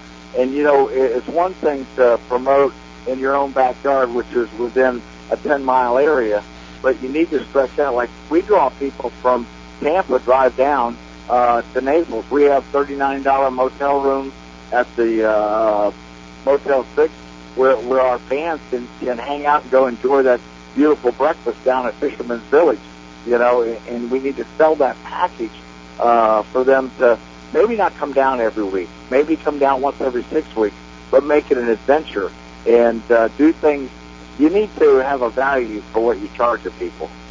Yeah, that's true, Bobby. I mean, you got to admit, downtown Punta Gorda, man, is getting to be a better and better looking place, since the hurricane, and it's getting more built up. And I think you got a lot to offer fans that do show up there, some kind of package deal, other than just racing, Oh my God, we're the number one harbor for snook, redfish, and tarpon. I mean, look at ESPN does a whole TV show on the redfish tournament last year, not minutes from the racetrack. Redfish Cup. That's it. So, if there's that kind of value out there for the guy that wants to come down and enjoy it, maybe, we need to package these things and be smarter in the way we're trying to do business, rather than just saying, hey, we turn left, you want to come? Hey, so what you were saying when we were talking before, so I heard you actually say that you were willing to maybe try once a month to do some kind of kids' night. Now, since you guys sell tickets for 12 and under for whatever it is, $5, you guys could easily track how many tickets you sell on a night, and then also track by giving the free kids tickets how many free kids actually show up on that free kid night, right? Sure. Oh, yeah. And, you couldn't do it just once. You're going to have to say and commit to it to a 10-week hypothesis.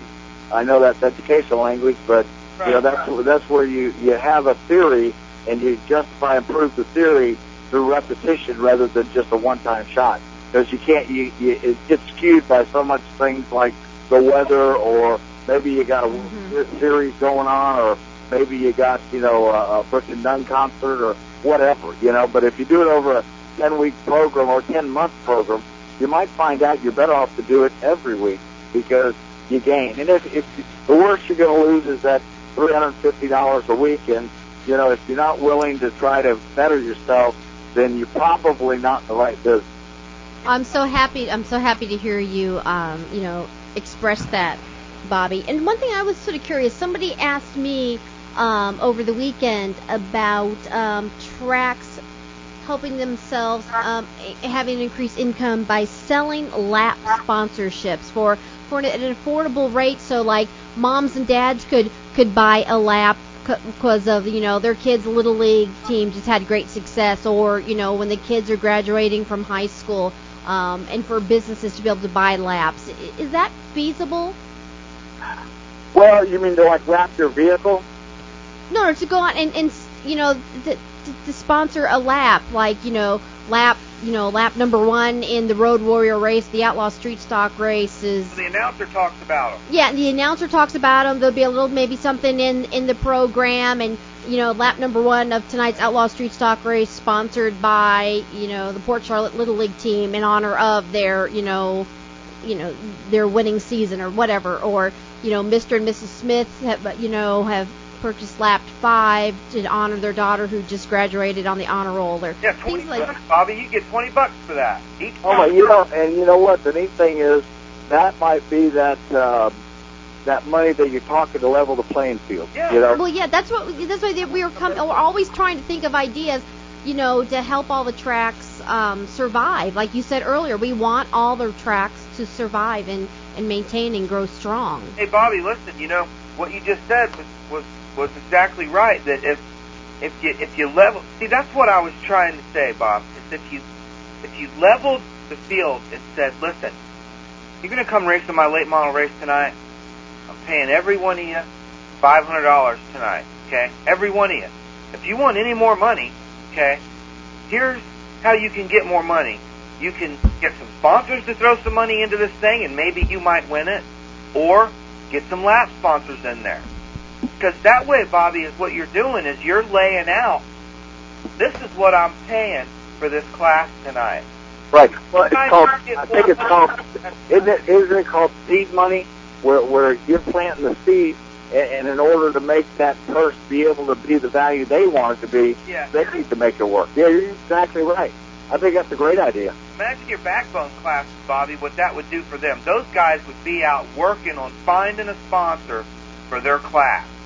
When you say a sponsor, one of the things that all the racers don't want to do is give up that $1.98 that they can get by putting the name on the side of their car. What they don't understand is the promoter. Man, hey, I'd give them 20% of whatever they could bring, and the value of being on all 20 cars is a lot more than that one value of one quarter band. Absolutely. So everybody wins, and it's that mindset of working together, which it's really hard to put your faith in people, but as an educator, that's what I do every day. I'm banking on the future anyway, and that's why we do some risky things, and sometimes they win and sometimes you really feel bad, but unless you do stuff, you'll never know, if you just say status quo, you'll never improve your position of where you're at, whether it be a break even or going out of business still, Jack.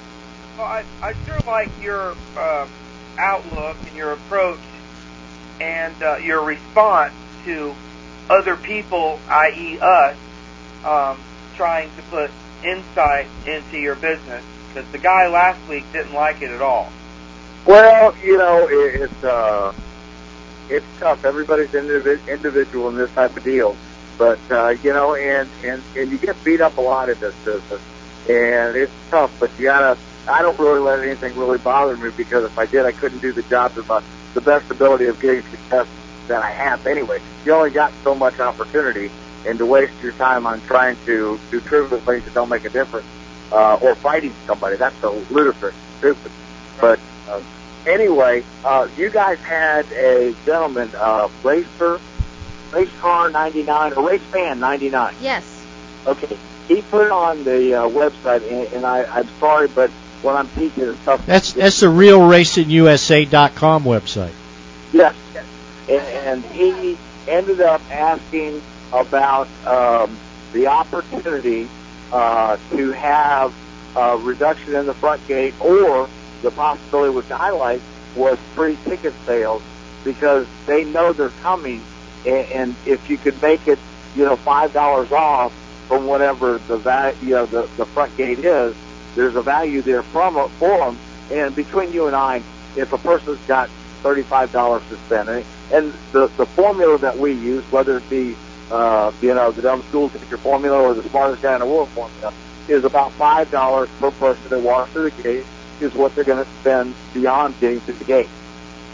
Now, if you bring in a guy that couldn't get in the gate because he's $5 short, you're going to make that $5 back up. But the loss of the $15 of the 20 is where you really are losing your shirt, because the empty seat is the most expensive seat in the whole place. Well, Bobby, you know what?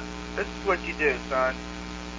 This is an idea, okay? And that is, the beer drinkers out there, you need to raise the prices of their beer $1 for one, okay? because that's the vice. How much is the beer?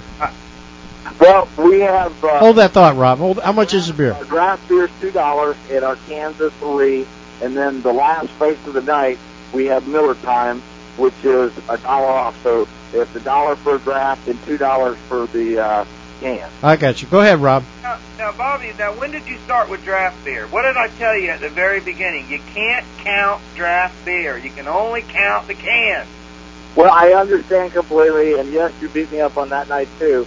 But sometimes learn to listen. You know. But at the same time, I can tell you the same thing with the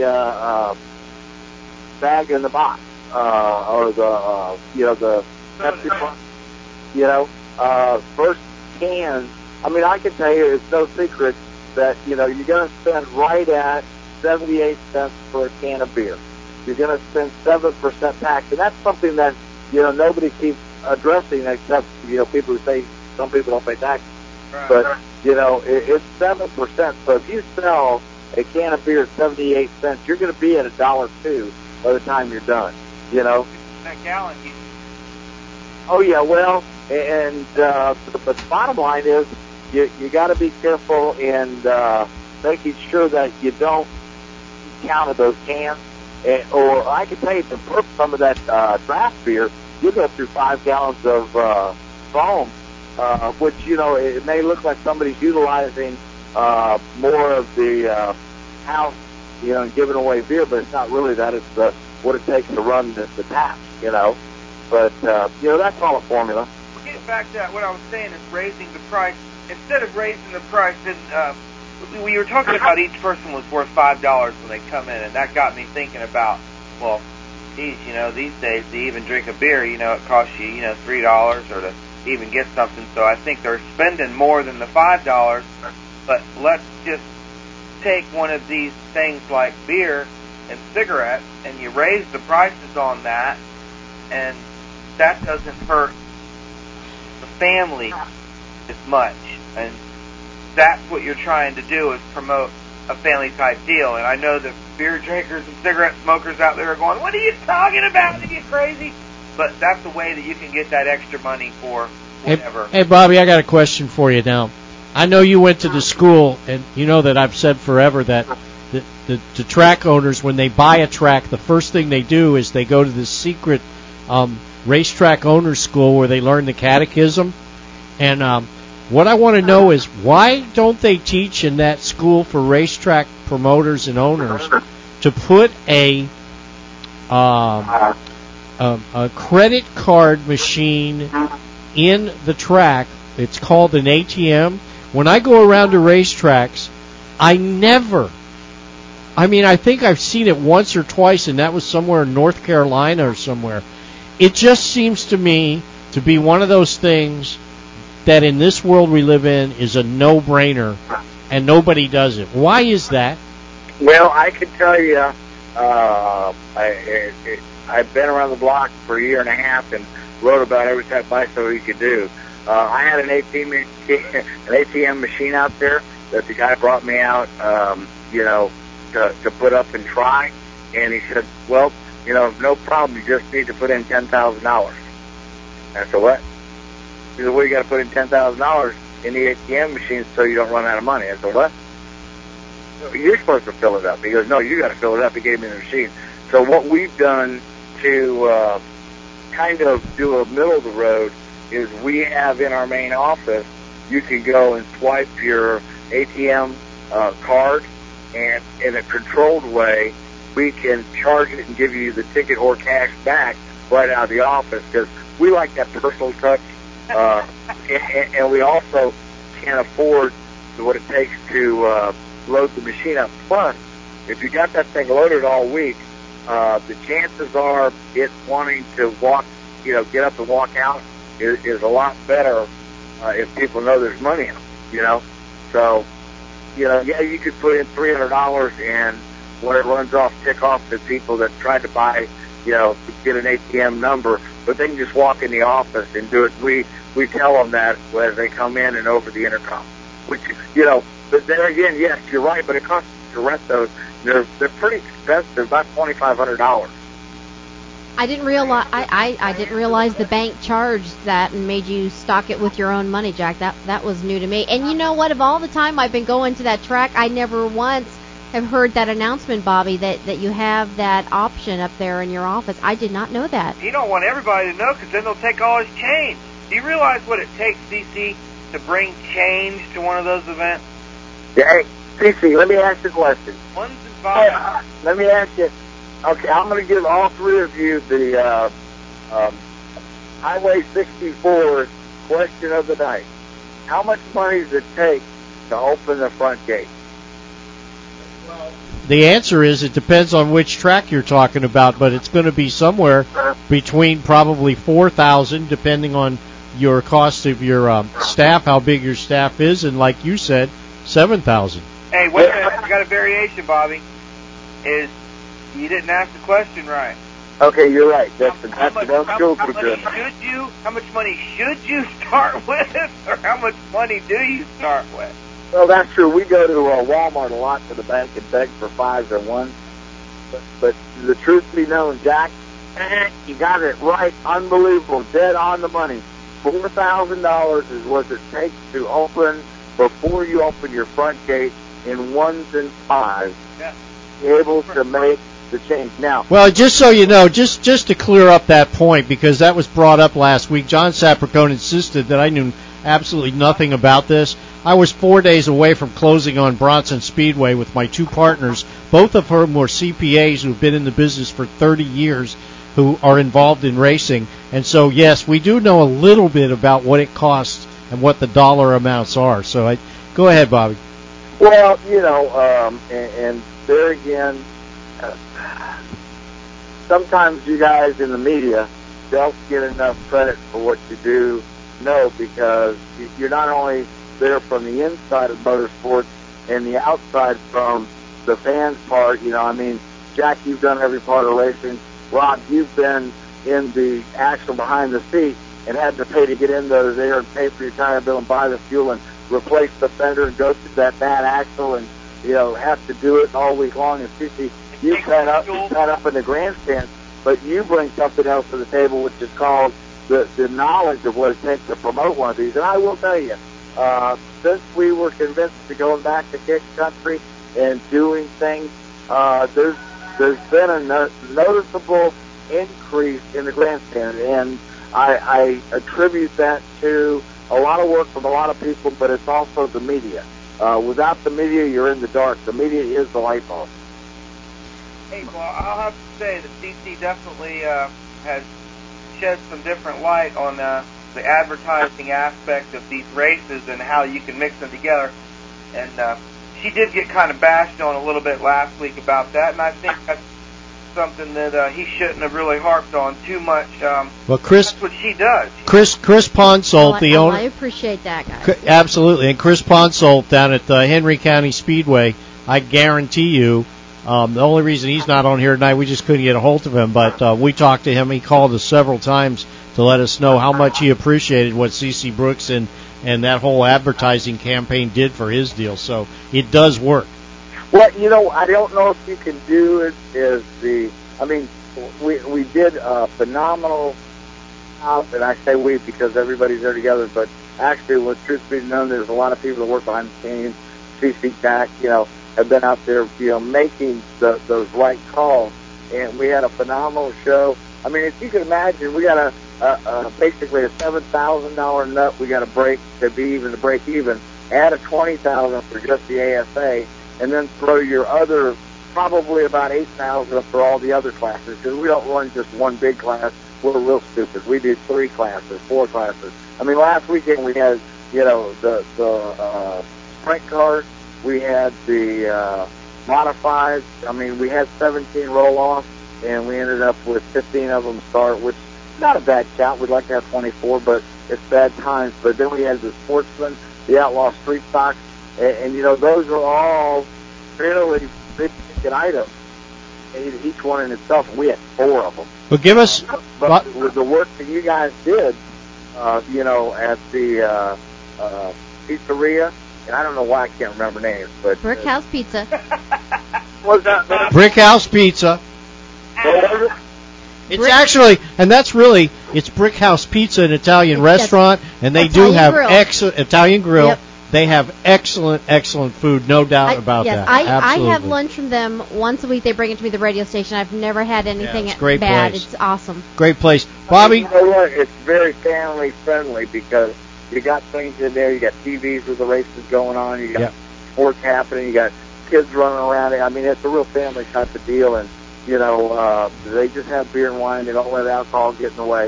All right, here, I got to tell you this, Bobby.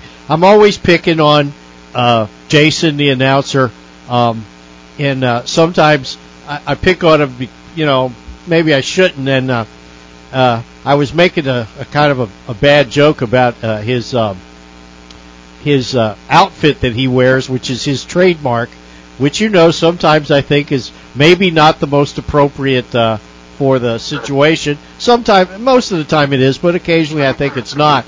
But anyway, he wears the bib overhaul deal, and it's his trademark, and it's kind of a cool thing for a lot of people. And I was complaining to somebody the other day about that deal, you know, and I was whining about it, you know. And so I go down to the Brick House Pizza and Italian Grill for the sprint car deal, and there's a bunch of kids there. It's Halloween night. A bunch of kids there for a contest, and CeCe Brooks is giving away a prize. And here, one of the kids, who's about 10, 11 years old maybe, and he's got this bib overhaul outfit on. He's got a beard plastered on his face. He's got the perfect exact replica sunglasses and a microphone in his hand, and he was acting every bit the part of Jason the announcer, and I had to eat crow. It was so cute. He had the overall stuff, so he had himself a little belly. Oh, he had a little belly.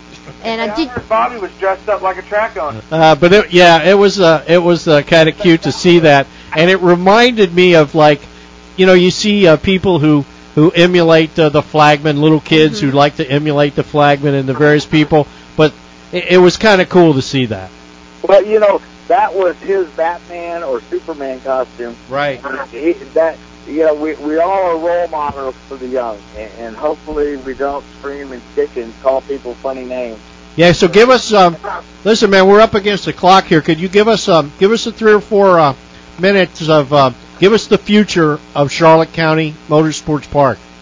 Well, if the ASA come in and get the track paved and we become the ASA Southern home track, and we got the unlimited dirt, and we got the Harley Davidson Friday nights and Sundays, and we got the CCMP Educational Motor Go-Kart Academy going, I think everything's going to be pretty good. It's all about the future and making it work. And this weekend we're going to be honoring the vets. So, if you're a vet, come out and be part of the parade lap, bring out your ID, we'll get you in. It's all about supporting people, and the best thing we can do. It's the community. And you're having the 100-lap Super Late Model race this Saturday night, aren't you?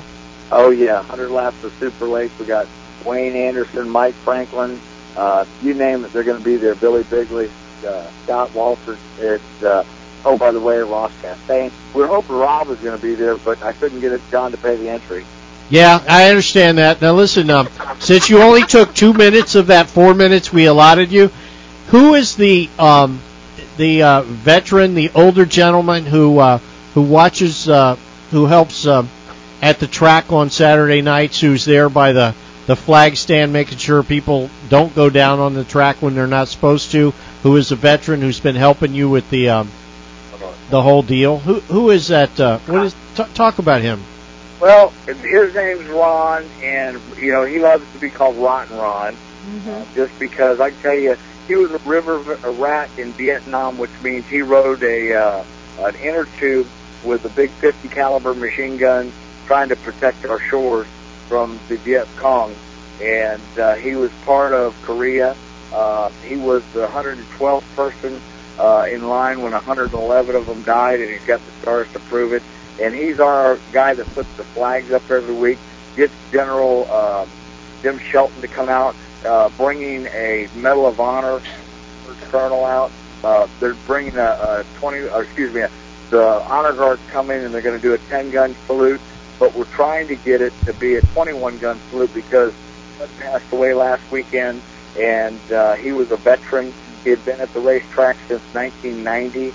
He's never missed a weekend, and he passed away, and he wished that his ashes would be put out. So, you know, we put his ashes up there with Dale's helmet, and next week we're going to have a tribute to him and his family, and that's what Ron does. You know, Ron's a great guy. I have spent a few nights after racing down at the Waffle House in Punta Gorda with him. He's a really nice guy. Yeah, got lots of great stories. Yeah, good guy. All right, Bobby. Appreciate it, man. I'm glad you could take the time to spend with us. I know it's... Be sure and tell everybody out there if they have any ideas to make this better, this sport better. You know, I may be a teacher, but I'm the best learner I've ever met. And they can email me at FastTruck with one T. That's FASTRUCKINC at AOL.com. Or just call us at the racetrack. Would love to get their information. Please put it in an organized fashion so we can review it and try to try it. We'll try anything. Hey, Bobby. I think we should have ladies' night at the racetrack. Every night's ladies' night. Hey, we'll come up with a we don't have to get up if we give it ladies' night at the because somebody's got to pay for it. Now, don't you guys know what 68 acres does? All right, Bobby. We know it's past your bedtime, man. We'll talk to you soon. Bye, Bobby. Thank you. Easy. Remember, you're the light of the future. You're the media. Okay, thank you so much for joining us, Bobby. And we are running out of time. The show has just flown by this evening, and we are going to be coming up on our big announcement, the October Pandora Jewelers Inside Florida Racing Driver of the Month. Can't wait to make this big announcement. You know, this is a driver who has well deserved this award, so we're going to be getting to that in just a few moments. And I'm excited because this Saturday night I get to take to the dirt at East Bay Raceway Park. Looking forward to it. My first time driving on dirt. Going to be participating in the Stars of the Media race that will be taking place up there before the United Dirt Late Model Challenge race. So I'm all excited, and I just want to say a big thank you to Johnny Collins and his number 5 United Dirt Late Model because for them hooking me up with my race suit for Saturday night. And it should be a lot of fun from Charlotte County Clear Channel Radio. We have myself going up to race, Brian Kindness from the Beach 98.9, and Ken Lovejoy from News Radio 1580 WCCF. Then we will be joined up there with some Tampa and Lakeland media personnel. Don't know who all that is going to be yet, but it should be fun. I guess they're putting us out there in some 4 cylinders and letting us have some fun out there for probably about 8 or 10 laps. And I'm excited since it's going to be my first time, so that should be lots of fun. And, of course, this will be the championship race for the United Dirt Late Models, and it's going to be a great race. If you've never seen the United Dirt Late Model Challenge Series race before, join us up at East Bay Raceway Park in Tampa. Just a reminder to everyone, if you want to recognize a driver, somebody on your race team, somebody in your family, their birthday, please send me that birthday information. You can simply email me at CECE@WIKX.com. That's CECE@WIKX.com, and we'll make that birthday or anniversary announcement for you on Inside Florida Racing. Also, if you have any questions or comments you would like to address to me, please just email me. That's CECE@WIKX.com. Or you can send it to me at ROBELTING@AOL.com if you want to send me any kind of good or bad. I don't care. We want it all. Doesn't matter, just as long as you're listening and you're responding. So I hope that Bobby answered some of the people's questions out there. You know, he can ramble on and answer questions at the same time. And and as we progress through the month of November, if you see a driver out there that you think deserves, recognition, please, let us know about the driver. As we get to the end of November, send us that driver's name, send us their stats, and we will consider them for our November Driver of the Month. And in January, we'll make the big announcement, Rob, our driver of the year, the person that wins that gorgeous $4,000 ring from Pandora Jewelers. Yeah, we need to put a post up, I guess, on the message board that says who should be the driver of the year. And let's start seeing what kind of response that we get out of that. Well, yeah, I think we could list all the drivers who have won so far this year that, people can take consideration of them. And if there's maybe somebody we have not recognized yet, they can let us know about that driver. Absolutely. That's what we wanted to tell everybody, that it doesn't necessarily mean that because they were the driver of the month that they would win that ring that somebody else couldn't. But I think it's a pretty good shoe-in that one of these guys that's won is probably going to be the winner. Oh, I agree.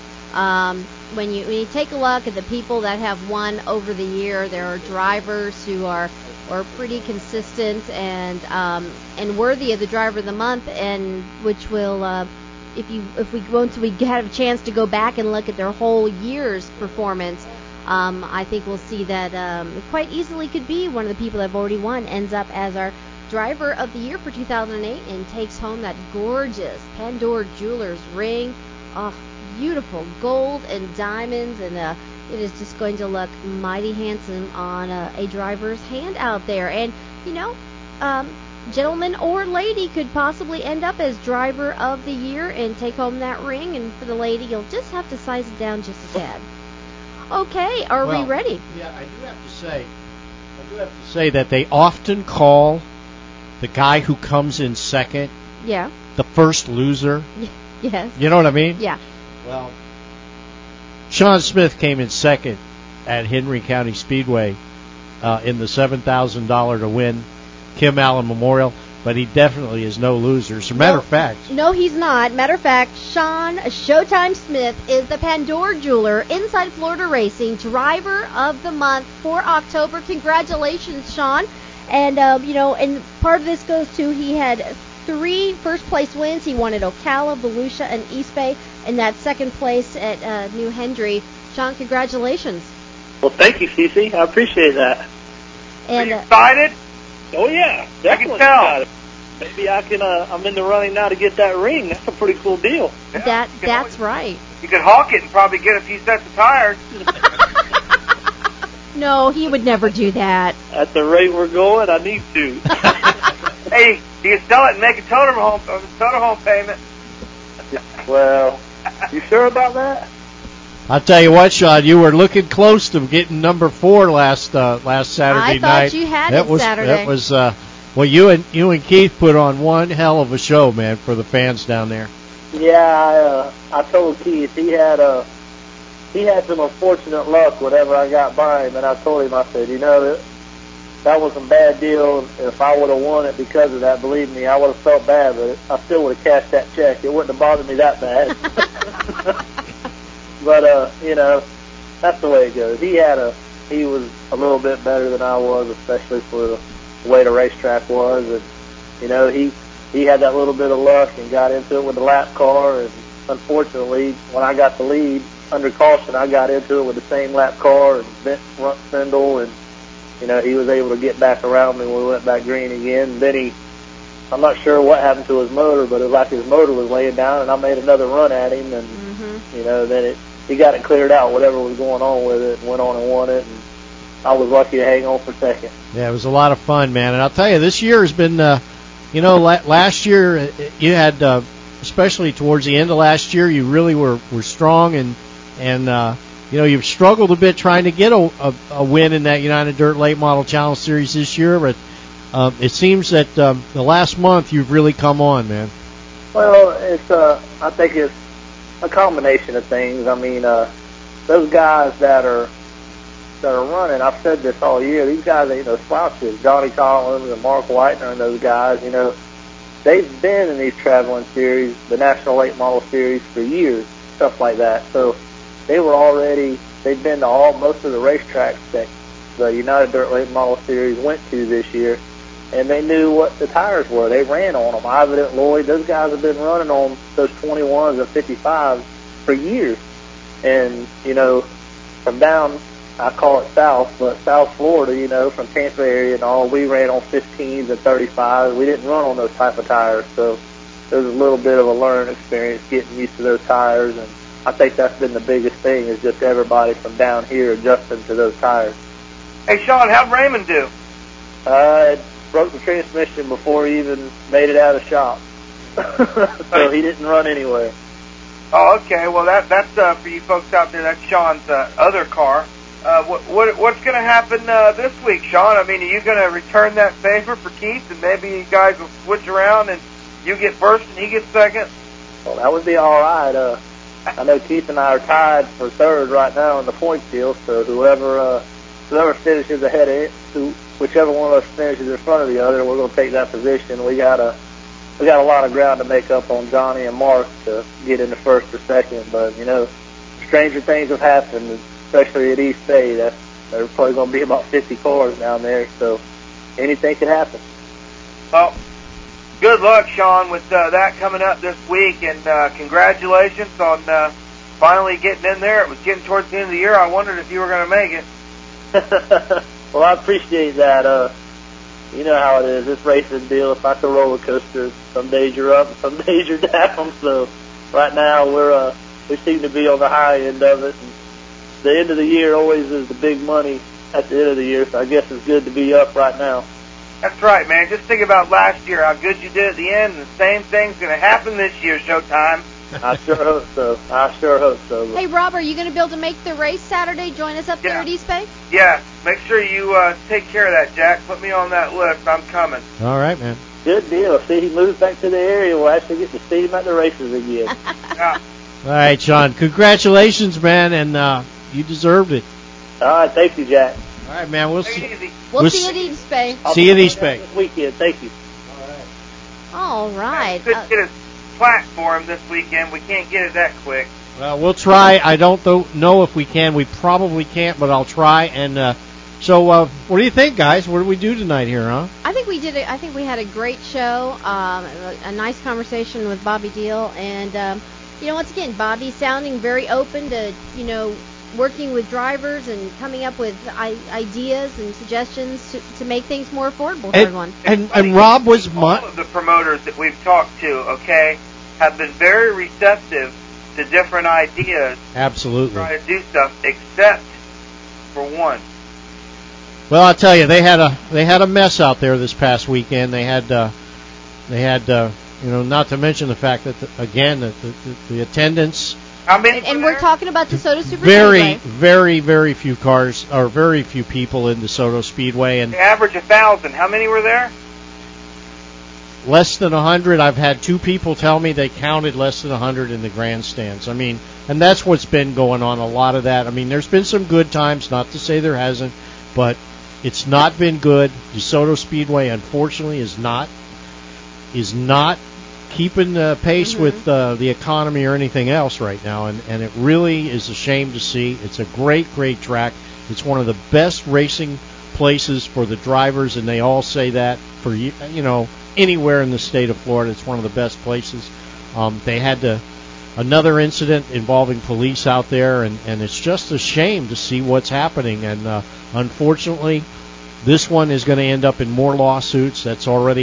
We've already confirmed that, with the people who are associated with the deal, and it's just a shame to see that, and we need to have. There's no management poor. It's just the way it is, It's a shame, but it's life, I guess. Well, I believe he told us last week who was running his show over there. So, I don't know, man. Have either of you guys heard anything about the rumor that's going around that the DeSoto Champ Carts may be renamed? I'm kidding. I'm not kidding you, man. People came up to me over the weekend and asked me about this. They're not named that because of the racetrack. All I know I don't know anything that's about what that. People came up and they. All I know were is talking to me. it's a very, very sad thing, and hopefully something will happen. I mean, in the past at other racetracks, or not just here in Florida, but around the country, the way out has been the sale of the track or something like that, because nobody wants to see the track close. But myself and you know, trust me, as everybody listening to this show knows, this isn't, you know, I'm not alone when I say this. We all want to see something better, but there's a serious doubt as to whether the current ownership is going to be able to fix the problems. And, you know, hopefully they could, but, you know, it's kind of doubtful. Well, you're not going to fix the problems with only 30 people in the grandstands, and if you're not willing to, you know, look at different variations of ideas from different variations of people who are under you financially, and you're not going to take them seriously, then you're going to continue on the same path that you're on. And I'm going to tell you, path of destruction. Rob, the saddest thing to me about it is, out of all the people that are involved in owning racetracks that I've known, none of them have any more passion for this sport than John Sapricone. He loves this sport. He's passionate about it, and it's just sad to see this happen. And I have nothing more to say about it.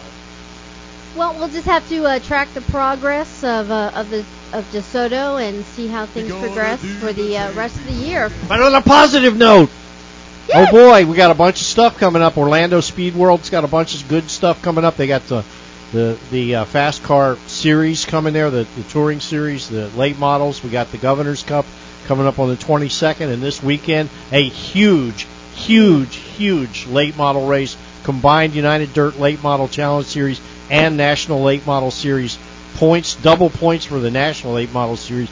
The last race of the year for the United Dirt Late Model Challenge Series. East Bay Raceway, going to be over 50 bad boys there. And don't forget, join us next Monday on Inside Florida Racing when we will be joined by Todd Hutto, and we've got a big announcement going to be broke here. Earth-shaking, mind-boggling, mind-boggling. Whatever. It's going to be a great show next Hey, Monday. Rob. Please join us. Hey, get moved in, dude.